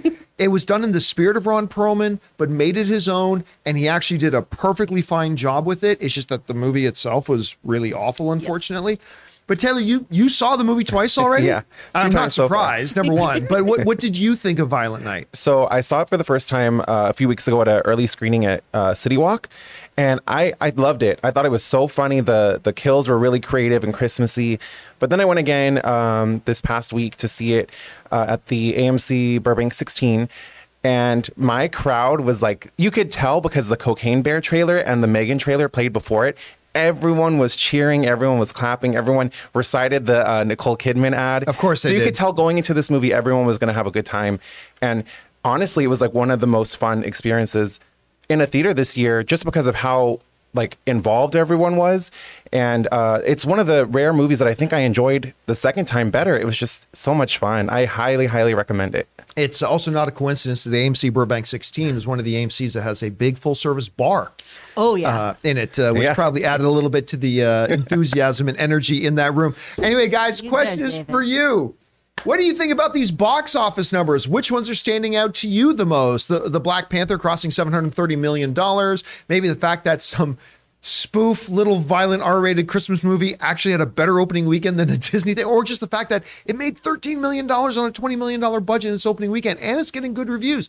Whatever stands out to you guys the most, jump down into the comment section below and leave your thoughts there. All right, guys. With that down, let's move into our sixth and final main topic today here, shall we? Chris, what is our sixth main topic today? Our sixth topic comes from Akshay Laxman. Greetings from Mumbai. The Direct posted an article today where it reports that Marvel is not happy with Phase 4, mainly because Bob Chapek focused on quantity and not quality, just put too much content on Disney Plus to gain new subscribers. It's reported that Marvel may change their release slates for Phases 5 and 6. What are your thoughts? Thanks and bring on the filthy. All right, actually, I appreciate that very much. Yeah, now look, let me say this off the top. I don't really believe the report. There are just a few things in there that feels like spaghetti being thrown against the wall. But despite the fact that I don't personally believe the report, I believe there's truth in it. Because this is stuff that a lot of us have been saying for a long time. Like the common refrain, not just of me, but a lot of you guys too. You guys have been saying this for a long time. Those of you watching the show have been saying for a long time that it's become kind of clear that the sheer volume of content's becoming Marvel. What I saw a statistic that it's like over the first 10 years and the first 3 phases, like 23 Marvel projects have come out. Where in the last 2 years, in one single phase, 19 projects have come out. That's bananas. I mean, that sheer volume of content. We have said on this show, you as fans have been saying that obviously Kevin Feige no longer has as direct control over the projects and the Q&A, or not Q&A, but the QA, quality control and quality assurance over the projects that he used to have. There are some projects where he entirely keeps his hands off it altogether. And he's the magic sauce that made the MCU in phases 1, 2, and 3 work and run. And when you have such a glut of content, you become, well, we have X number of good ideas. Those X number of good ideas can be spread across 3 projects this year, or could be spread across 8 projects this year. We can have our best people, but only on working on a couple of projects, whereas we have to take people we might otherwise not have worked with to do other projects. It starts to get watered down. We've all seen it. You as the audience have written into about it all the time. We've talked about it on the show all the time. Too much has been stretched too thin. Kevin Feige was, in fact, given a quota of how much content he had to start producing. Because now we had Disney Plus, we got the movies, the shareholders want those big box office dollars, all that kind of stuff. And eventually something's got to give. There is balance in the universe of movies, my friends.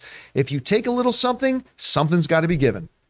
And while I don't believe the refrain going around that Disney wanted quantity over quality, I don't believe that. I think Disney wanted both. They wanted quantity and quality, but failing to understand the nature of how the world works. If you start stockpiling and putting out tons and tons and tons of stuff, your quality is going to suffer. Now, look, we've said this a lot on this show. Phase 4, Chris, has had some diamonds in it. Whether it's WandaVision, Spider-Man No Way Home, Shang-Chi, Ms. Marvel, it has had some absolute diamonds. it's had some duds. You know, whether you're talking about, for me, I mean, look, it's all subjective. Maybe you love some of these things and that's fine.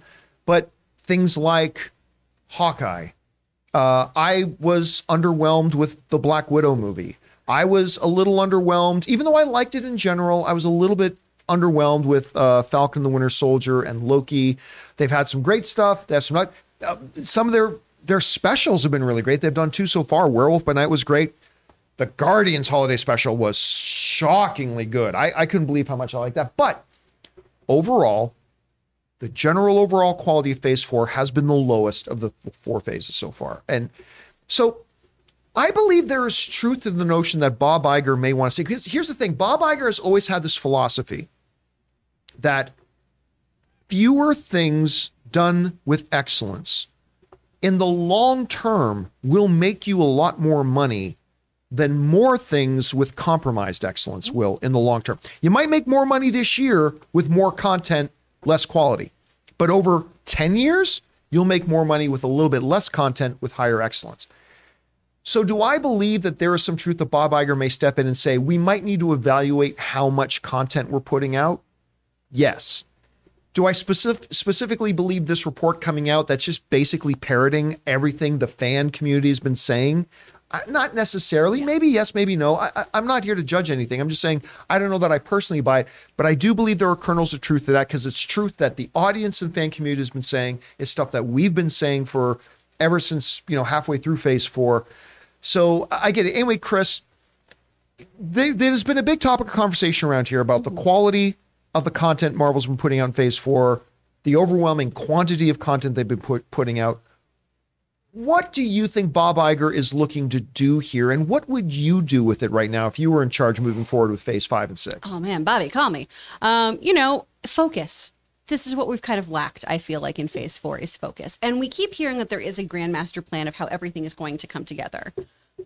But I don't know if I necessarily believe that is part of the plan, really. Because right now, Phase 4 has had a bit more of a spaghetti on the wall thing, right? Let's see what sticks, and then we'll go from there. In kind of the Bob Iger philosophy, and then in an acting professor philosophy of mine, I was always told, do more of what works, less of what doesn't. Which is so simple, right? But you have to figure out what doesn't work, which is part of the problem. And I think Phase 4 has been a lovely exploratory thing, right? Where we've tested different things, we've explored some different genres, we've seen how far we can push comedy or certain subjects, we've seen how the one-offs can do incredibly well. And I think that's something where you can have more content being developed by doing those lovely one-offs because they can be so concise, so well done. An hour special, oh, you can make that fire on all cylinders. And then certain things, I know She-Hulk didn't really work for you, right? Yeah, it did not work for me, unfortunately. There were moments to be all Celine Dion about it, there were moments of gold and there were flashes of light. There were things I wouldn't want to do again. But I think that they had a real big learning curve this year, especially with trying to create so much stuff for a streaming platform, as well as doing things for the cinema. So I think moving forward, they are going to kind of tamper down what they're doing a little bit. And I do agree with you that there's a kernel of truth here. The best rumors are kind of a where there's smoke, there's fire situation, right? So you take something that absolutely has some truth to it and you expand upon it. Now, do I think everyone's sitting down and being like, well, Phase 4 has been trash and we all should feel bad about it? No, I think they're going to use this as a learning opportunity to streamline things a bit more. One of the other interesting things, too, when you look at their overall slate and what they've done, like I've always said this, when you look back at Phases 1, 2, and 3, what made those phases, each one of those phases, which, by the way, phases are all just made up arbitrary, fake delineator. But when you look back at those phases, what made all those phases work was not that you could see how all the movies tied in together. There's this narrative going around with the audience. It's about, are they tied? None of that mattered. What mattered was, other than a few, like Iron Man 2, Thor 2, a couple of ones like that. Mm-hmm. Other than those few outliers, the movies individually were great. That's all. That's all that matters. If you make the individual movies great, how they all tie together, all that becomes a secondary thing. Yeah, just look at Morbius. Just look at Morbius.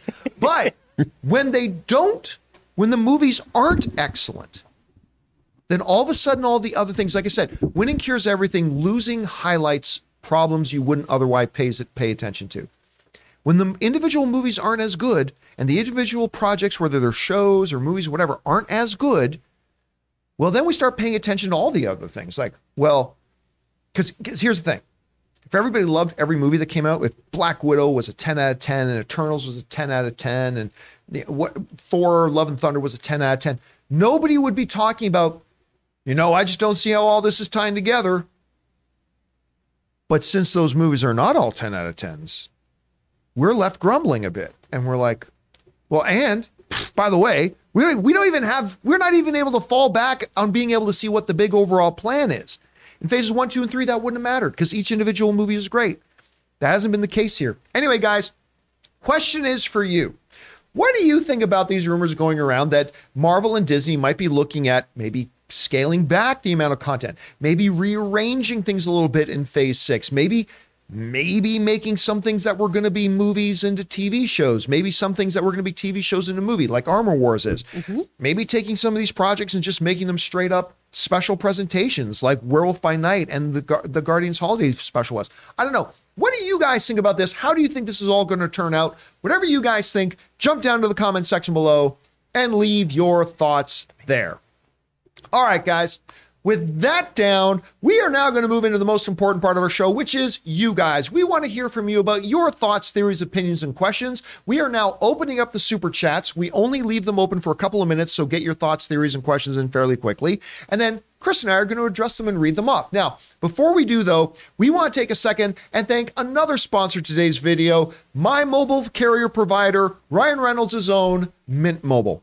Guys, we want to thank a sponsor of this video, Mint Mobile. This holiday season, the best deal in wireless can only be found at Mint Mobile. Right now, when you switch to Mint Mobile and buy any 3-month plan, you get another 3 months for free. Mint Mobile lets you order and activate from home with eSIM while saving tons on phone plans starting at just $15 a month. You guys know I've been using Mint Mobile long before this holiday deal, and I have to say it is the perfect time to switch. I have absolutely loved using Mint Mobile, and like I've told you guys many times, I am now spending less than 1/3 of what I used to spend under one of the other major mobile carriers. And now with the whole buy 3 months, get 3 months free deal, it's even better. All of their plans come with unlimited talk and text, plus high-speed data delivered on the nation's largest 5G network. Use your own phone with any Mint Mobile plan and switch easily and effortlessly with eSIM. Or if you need a new device, for a limited time, get 6 months of free service when you buy a select device and plan. So guys, for a limited time, buy any 3-month Mint Mobile plan and get 3 more months for free by going to mintmobile.com/Campia. That's mintmobile.com/Campia. Cut your wireless bill to $15 a month at mintmobile.com/Campia.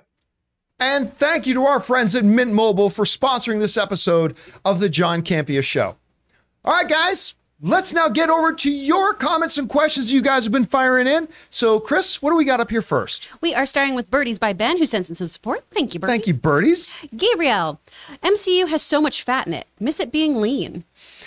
Yeah, there's a little bit of that to it. Like, the thing is, they started, I think Rob said this once, where it's like they just started introducing so many new characters so quickly without giving us a sense about how this fits into the overall world. I mean, you're right. I felt for a long time they need to lean it down a little bit, and you might be right about that. All right, what's next? From Jay, which one of the big movie trailers released last week left the bigger impression on you by just how well the trailer was done? God, I got to tell you, I should say Last of Us. I should maybe say Guardians 3. I'm going to say that Transformers trailer. Ooh. Listen, I know. The Dark Horse. I know. They always put out good trailers and they always end up shitty. I know. Other than Bumblebee. Bumblebee was really, really good. Thank you, Travis Knight, for that. Can't fight true love, though. And you love him, John. But the trailer is good. It's a great trailer. Again, I acknowledge this movie's probably going to be garbage, but I call it as we're talking about a trailer. Yeah. And the trailer was great, so I'm going to say it was probably that one. What about you? Which trailer stood out to you? Last of Us. I'm surprised you didn't say Cocaine Bear. I mean, Cocaine Bear did come out last week. One. No, then it is Cocaine Bear. Shit. Cocaine Bear trailer was bonkers. Love that. I love that, but Last was so good too. Oh, beautiful. So many good ones. And by the way, I love this special footage we got out of Dungeons and Dragons. We've got a lot of really good stuff dropped lately. All right, what's next? From Al Renshaw, have you seen the Variety 2022 Actors on Actors lineup? Sandler Frazier, Blanchett Yeoh, just to name a few. Give that to me now. One of my favorite things that Variety has done has been the whole Actors on Actors thing. Like they've had some great ones. And it's always interesting to see the particular pairings they have and put together. I really love that series. I haven't seen the lineup yet myself. Thanks for letting me know they brought it up. I look forward to that a lot because, again, I think it's one of the best things any of the major trades do. So, and then which one is it that does the Directors Roundtable? That's Is that the Hollywood Report? That's Hollywood Reporter. Hollywood Reporter does the Directors I love the Roundtable is Roundtable, another fantastic one. I love that one too. All right, what's next? From Dumb Bro Door, one of two.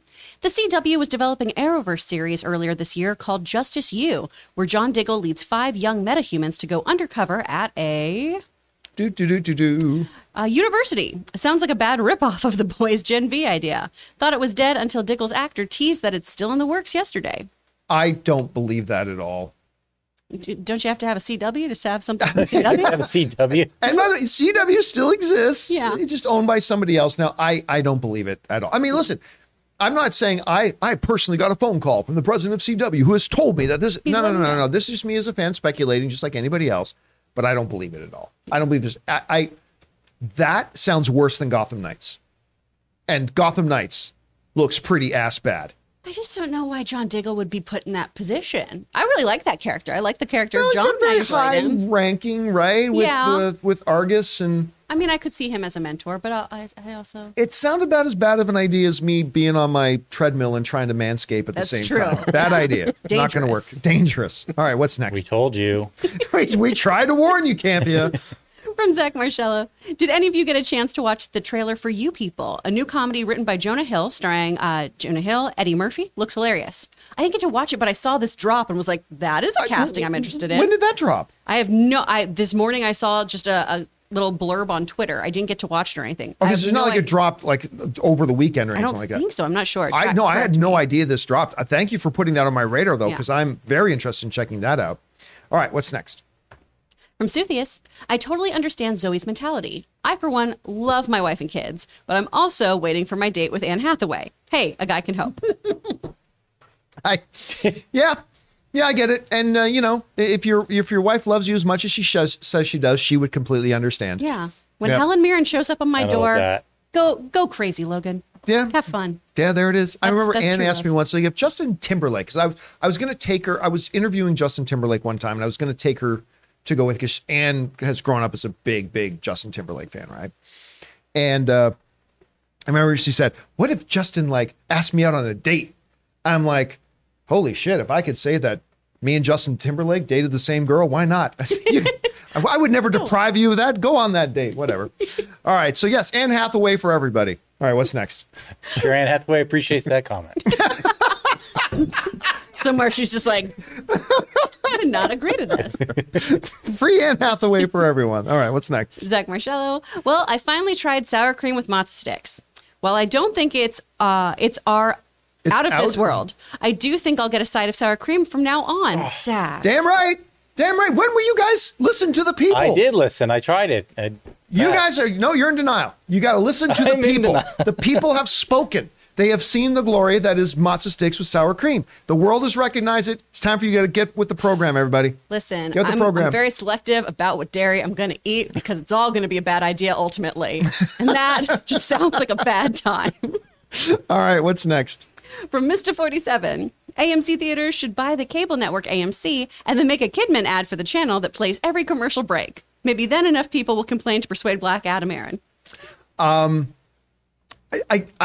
think it's been a while since I told this story, but I did not know, when I started working with AMC theaters, I did not know the AMC television network was a separate company. One is America Movie Channel, and then one is America Multi Cinema. So they were two complete. I didn't realize that when I started. It actually took a couple of years of me working for them to realize that. So I remember I was going in and I was interviewing, not Sir Ben Kingsley. It was Sir Anthony Hopkins. I went in to sit down with Anthony Hopkins, and he came over, gave me this great, actually just one of my favorite interviews ever. He was just so nice. He comes over, gives me a big hug, and he says, AMC, it says, I love the programming. And I think it was Walking Dead was on AMC, right? Yes. Or something. Yeah, I love this Walking Dead. And I remember I said to him, I said, you know what? It's funny you say that. They're actually two completely different companies. They're not, because I work with AMC, I actually thought they were one company too, but it turns out they're two different companies. And Anthony Hopkins paused for a second, goes, no, I'm pretty sure they're the same company. Yeah. And I'm like, You're wrong, John. Well, what am I going to say to Anthony Hopkins? If Anthony Hopkins says that, You're correct. good, you are correct, sir. You are correct. I used to get that all the time, and they'd be like, oh, I love Mad Men. I'm like, oh, no, it's AMC Theaters. And they're like, oh. I'm like, yeah. Yeah. Oh, the look of disappointment on people's faces. All right, what's next? From Terry McGinnis, yay! Which actor has the MCU wasted? Carl Urban, Mads Mikkelsen? I think it's Rebecca Hall, as they changed her villain role in Iron Man 3 for toy sales. I don't think they weren't. I think Urban in Thor 3 was a great role. I loved his character in that. I thought Mads Mikkelsen as the villain in Doctor Strange was a fabulous character. Listen, you only waste somebody if you give them something lousy. But and I've heard people say, well, wow, they wasted Idris Elba. I'm like, no, he played a great Heimdall, and they used him great. But here's the thing. A lot of people think, well, if you got a big name star, you got to do more with the character. No, that's how you make terrible movies. The actor is there to serve the character, and the character is there to serve the story. It's not the other way around. So I don't think they wasted any of those characters. Now, the Rebecca Hall thing, again, coming out of Iron Man 3, I love her a lot. And that character was questionable, the way they handled the character in general. Like, forget the fact that it was Rebecca Hall playing it. It was questionable the way they handled the character. So I might agree with you on that one a little bit. All right, what's next? From Zach Marcello, is Netflix making a huge mistake by not allowing Glass Onion to stay in theaters despite theaters begging to leave it in? Netflix blowing it, in my opinion. Okay. Yes, they are. It's a mistake. But as somebody who's been saying for a long time that Netflix needs to start taking their premium movies and actually giving them theatrical releases, I am not one of these things. I'm one of these people that's like, hey, you know what? It's a good first step. It's a great first step. They have never done this before. They've never taken one of their premium movies, given it a semi-wide release for a full week in theaters. Should they have made it a full theatrical release, period? Yes. But let's not fail to recognize the significance of them even doing this one thing. Now, Ryan Johnson was basically quoted this weekend saying, too, that he is actually fighting with Netflix right now. He is trying to make a case to get it put back in theaters. And they have acknowledged we've left a lot of money on the table. We have left millions and millions and millions of dollars on the table. So did they make a mistake? Yes. But they also did something really, really smart by at least trying what they've tried. And I think this result that they got from Glass Onion is going to influence them trying it again and giving it a little bit of a wider thing. So let's hope it's a step in the right direction. All right, what's next? From A. Marcellus, hope that family enjoys that second Switch. Aww, oh, yay! Thank you so much. So the two Switches are both gone now? That's amazing. That was the biggest ticket item on the list, guys. That means we've sold out of the Nintendo Switches. Thank you so much, guys. That is amazing. And we'll give a little bit of an update on that as we're going out of the show. But thank you so much for that. That's awesome. All right. What's next? From J Master, Disney on buying out Netflix. This could mean we finally get Netflix movies in theaters with a proper theatrical window and do better on Netflix. Also, the series will be released weekly. I mean, listen, that is Jay, you're 100% right. If Disney were to take over to Netflix, one of the first things you would see is not all of their original movies, because 95%, 98% of Netflix's original movies are hot shit. But they've got a few. They got a couple. Like Glass Onion and things like that. You're absolutely right. The first thing Disney would do is these things are getting theatrical releases. So what kind of temperature are we talking about when you're talking about hot shit? Mid-80s. Mid-80s. That's more warm. Yeah, like steaming hot shit on a cool winter morning. That's right in that range. That's where you're looking. But you're right. Listen, Bob Iger and Disney would do some amazing things if they own Netflix. Again, I don't believe it's happening at all. But if they were to get their hands on Netflix, they would do some amazing stuff with it. That's my thought. So I think you're right, Jake. All right, what's next? From Seconds from Disaster, thanks for involving us in the adoptive family this year again. Could we donate money to get them a down payment on an apartment? A new permanent place to live would be the ultimate gift. Here's the problem. We tried last year to give an option for people to donate straight up money. The problem, that creates a tax problem for us because we are not a charitable company, right? So if you guys send us money, whatever you send us, we actually have to pay taxes on, and it becomes very convoluted. And then we have to do certain reporting about what we did with that money. So here's the thing. I'm not going to reveal exactly what we're doing, but I will let you guys know that you guys take care of this wish list. You leave it to us as to them getting a financial gift as well to help with that other stuff. So you guys take care of the wish list, leave the financial gift to us, and we'll take care of that part. And it'll be great. But listen, there's a lot on that wish list, guys. Oh my God, there's a lot on that wish list. Yeah. If you guys can clear off that wish list, unbelievable. Again, there are grocery cards on there. There are Amazon gift cards. Those are key, by the way. Those Amazon gift cards are key because not only can they use them for like family entertainment and watch it, but it literally they can buy things they need off of Amazon that we might overlook and forget. So those are key. There's a lot of practical things on there. You guys take care of that part. You leave it to us to worry about the financial gift, and then we will go from there. All right, what's next? From Gabriel, can we hear John's Japanese anime voice? Not if I like to keep my job. And suddenly the John Campy show got canceled. Goodness gracious. What was there something done while I was away? No. Rob rapped. I mean, he could do. I'm sorry, Rob. What? Rapped. It was yeah, pretty Rob terrible. rapped. He tried. It was I awful. can never be gone, can I? That was special. I'm never going to be able to retire, am I? All right, what's next? We got that lawsuit now. Oh, man. From Green Tea Drinker, who sends in a $50 super Well, chat. thank you, Green Tea Wow, Drinker. thank you. Appreciate that so much, man. Hi, John. It was so nice meeting you and Ann in the autograph line for Simu at LA Comic-Con. I was the girl with the Shang-Chi top that Ann liked.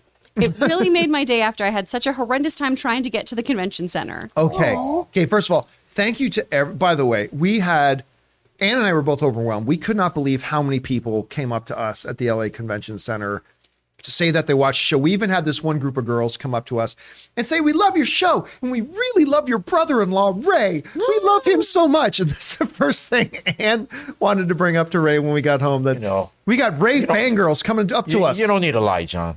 No, it's 100% truth. 100% truth. But we had so many incredible people coming up to us and say hi to us and thank you for that. Can we bring up that question again just for a second here? What was the last part? Oh, yeah. The horrendous time trying to get to the convention center. Okay. It was a fucking nightmare trying to get to the convention center. Because the Brain Trust, whoever runs LA Comic-Con, they decided to hold it at the exact same time that the LA Kings had a home game, and the convention center and the what was called the Staples Center, now Crypto.com Center, Stadium we or just call it the whatever, Crypt, are right beside each other. They utilize the same parking. Ann and I could not find parking anywhere. We drove around, no lie, no exaggeration, no hyperbole, 45 minutes, and every parking lot everywhere was full. And we were getting ready to turn around and drive all the way back to Riverside when, as we're driving down the street, this one car was pulling out of a metered spot on the side of the road. And we're like, oh my God, did we just get this lucky? So we pull in, double check the signs. We were fine. Walk 20 minutes to the thing. Fine. We're in line at the convention center and we're talking to other people. There was this guy beside us who said he drove around for 2 hours. Whoa. 2 hours trying to find a place to park. Like, it was a nightmare. These people got to start, like, you can have all these great ideas. If the logistics don't work, you got to come up with something, because that was a clusterfuck. Mm-hmm. It was really, really badly put together. But anyway. How was the actual convention itself? Did you see any cool stuff? Actually, yeah, we did. There was a number of really, really cool things. We were really tempted to jump in the Charlie Hunnam, because we were walking by and we saw Charlie Hunnam, because I'm a big Sons of Anarchy guy. was signing autographs. And unlike other autographs there where you had to register for it first on the app, they just had this sign up that literally, it was handwritten sign on his line that says $100 cash.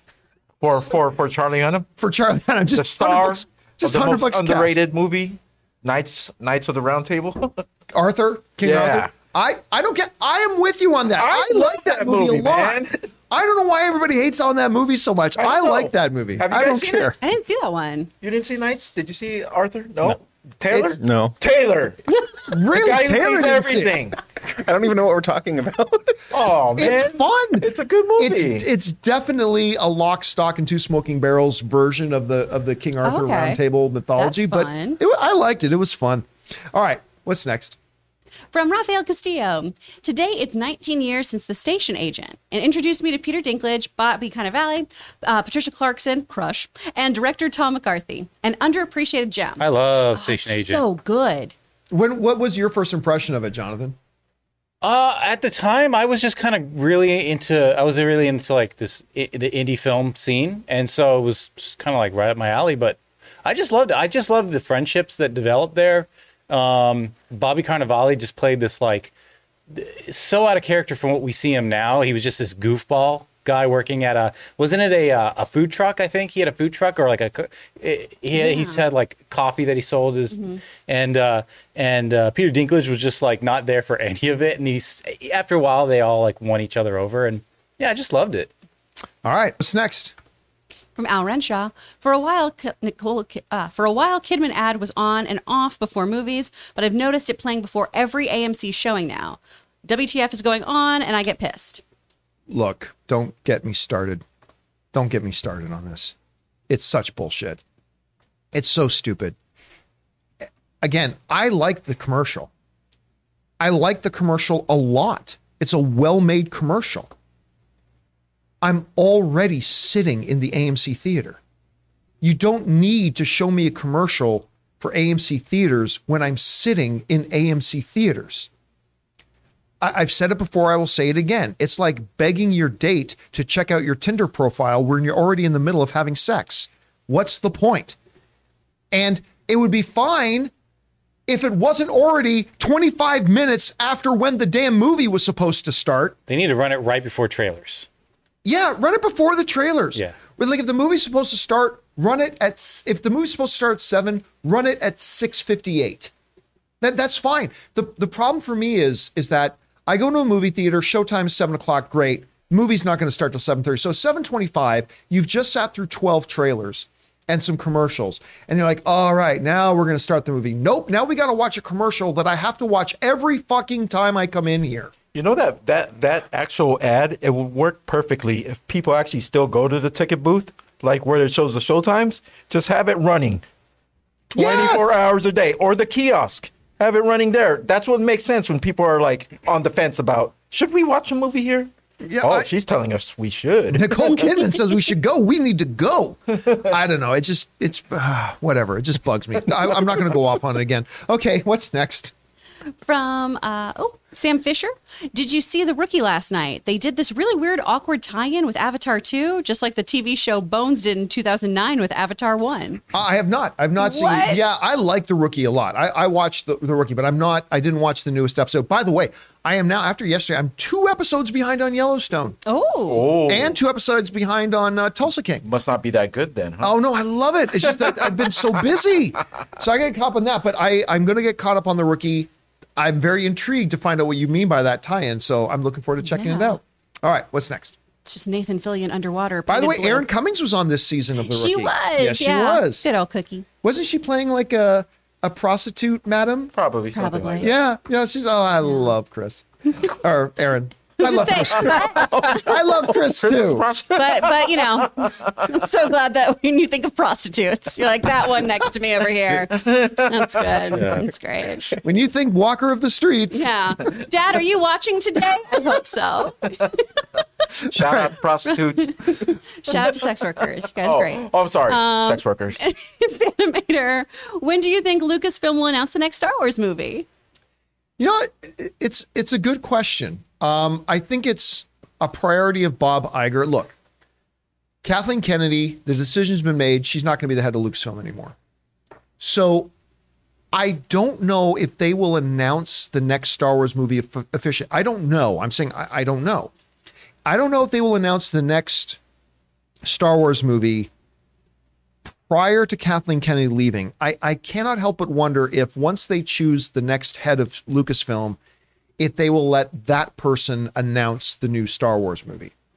So it might be a little bit, or they may let Kathleen Kennedy announce it sometime relatively soon. I don't know. I feel like it's going to be one or the other, but there might be an argument to be made that they're going to wait until they have the next head of Lucasfilm in. So that can be like a coming in with a bang saying, and I'm pleased to announce that blah, blah, blah, Jedi of the Sith Orgy Fun Fantastic Time coming out December 23rd, 2024. I don't know. They might let the new person announce it, but I have no idea. I'm just pulling that out of my ass. All right. What's next? From Reviewed by Nick, just call it Only Max, LOL. Only Max instead of OnlyFans. OnlyFans. Only Max. I like it. Or just call it. Then Disney just renames to Plus. That's it. Did you ever see that? It was a sketch, I think maybe College Humor did or something, where it was, no, Mom, I'm not doing porn. I got onto an HBO show. And it's just all these clips of like actors just being like, no, I have this great scene on HBO. It's not porn, I promise. I booked Game of Thrones. All right, what's next? From Dumbledore, excuse me. What James Mangold said perfectly applies to people who thought Batgirl got canceled because it was trying to sell a message when nobody knows plot details. I mean, look, here's the thing. Long before that they announced that they scrapped Batgirl, a lot of places, we weren't the only ones, there was a lot of places, including us, were telling you that we've been hearing from people connected to the thing, and it's not looking good for Batgirl. And we were excited about Batgirl. I mean, you had Brendan Fraser connected on there. You know, you got those directors coming in, the Bad Boys directors who did a great job on Ms. Marvel, and a lot of reason to be enthusiastic, but we had heard that it was not shaping up well. So when they announced that they were, sinking it, and then they even came out and said, like David Zaslav came out and says, like, listen, if we don't believe in a project, we're not putting it out there. Because just like what Bob Iger, we were talking earlier about what Bob Iger says, right? Like, put out fewer things with excellence. That will make you more money long term. DC properties already have a reputation problem. Fair or not, DC is seen as the second-class citizen compared to Marvel films. Maybe that's a fair perception. Maybe it's not a fair perception, but you can't deny that is the perception. So what's the healthier thing for your brand? To put out something that you yourself, as the studio, believe is crap? Or, you know what, we'll bite the financial hit it'll make us. We'll bite it. That is some visionary leadership shit there. And I know a lot of people don't like it when I say that, but fuck it, it's the truth. Because money is usually the only thing that ever drives them, but they realize, you know what? It is better for us to take the financial hit and just sink this project right now than put it out in theaters, damage our reputation even more, because that will cost us even more long term. And yeah, so you can make up whatever rumors you want about other things and put on your tinfoil hat, because I do that a lot myself, I admit. But it just was what it was. All right, what's next? From Rob the Knight, what is the best love story in the MCU? Ooh. I think most love stories in comic book properties suck, but there are a couple of exceptions. Tony Pepper is honestly probably the best one. I love them. Because they actually developed that over a number of films. I have loved the nature of that relationship, the way they did it, and I generally hate like Thor and Jane. It worked. Listen, as bad as some people think Thor Love and Thunder was, it probably worked the best in Thor Love and Thunder than it ever did before that. But that one never really worked for me. Andrew Garfield, Emma Stone. Loved them. That one worked. Peter and Gwen were great. Yeah, that Peter and Gwen worked very, very well for me. My favorite recently has been Druig and the Eternals characters. Makari? Yeah. No, yeah. not Makari. What is it? Why am I freezing on how to properly pronounce her name? But Druig and her. It is. Oh, some people actually are saying it is Makari. Okay, so Makari and Druig.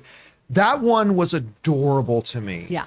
It's just the way they would look at each other, the smiles she would give him. There was something, they never kissed in the entire thing, didn't matter. I love that. So those are a couple that really, really, and Sandu in the live chat is saying Wong and Madison. You know what? It ain't going to be a relationship, a love relationship, but I would watch the shit out of. I want their buddy comedy. I would watch the shit out of a buddy comedy of the two of them. I think that would be amazing. All right. What's next? From Anna Kendrick Lamar. That's a great name. Had a lot of fun with Violent Night. Just sad Sean Penn didn't say, "Here comes Santa Claus." Great Halloween Kills reference, though. I haven't seen it yet, so I can't.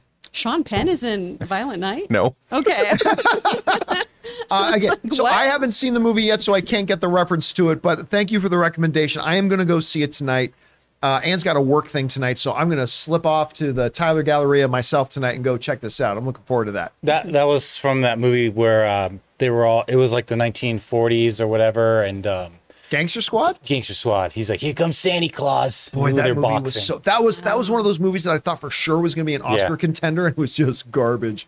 Oh, all right. What's next? From a Sith Lord. Let me tell you, crew, I've been reading The Boys the past couple weeks, and I've been addicted. Gen V is going to be so much fun and bloody. Happy Monday, fam. The Boys is one of those rare things, and Rob agrees with me on this, where I think the on-screen adaptation is actually better than the comic. Oh, hard agree. It's better than the comic.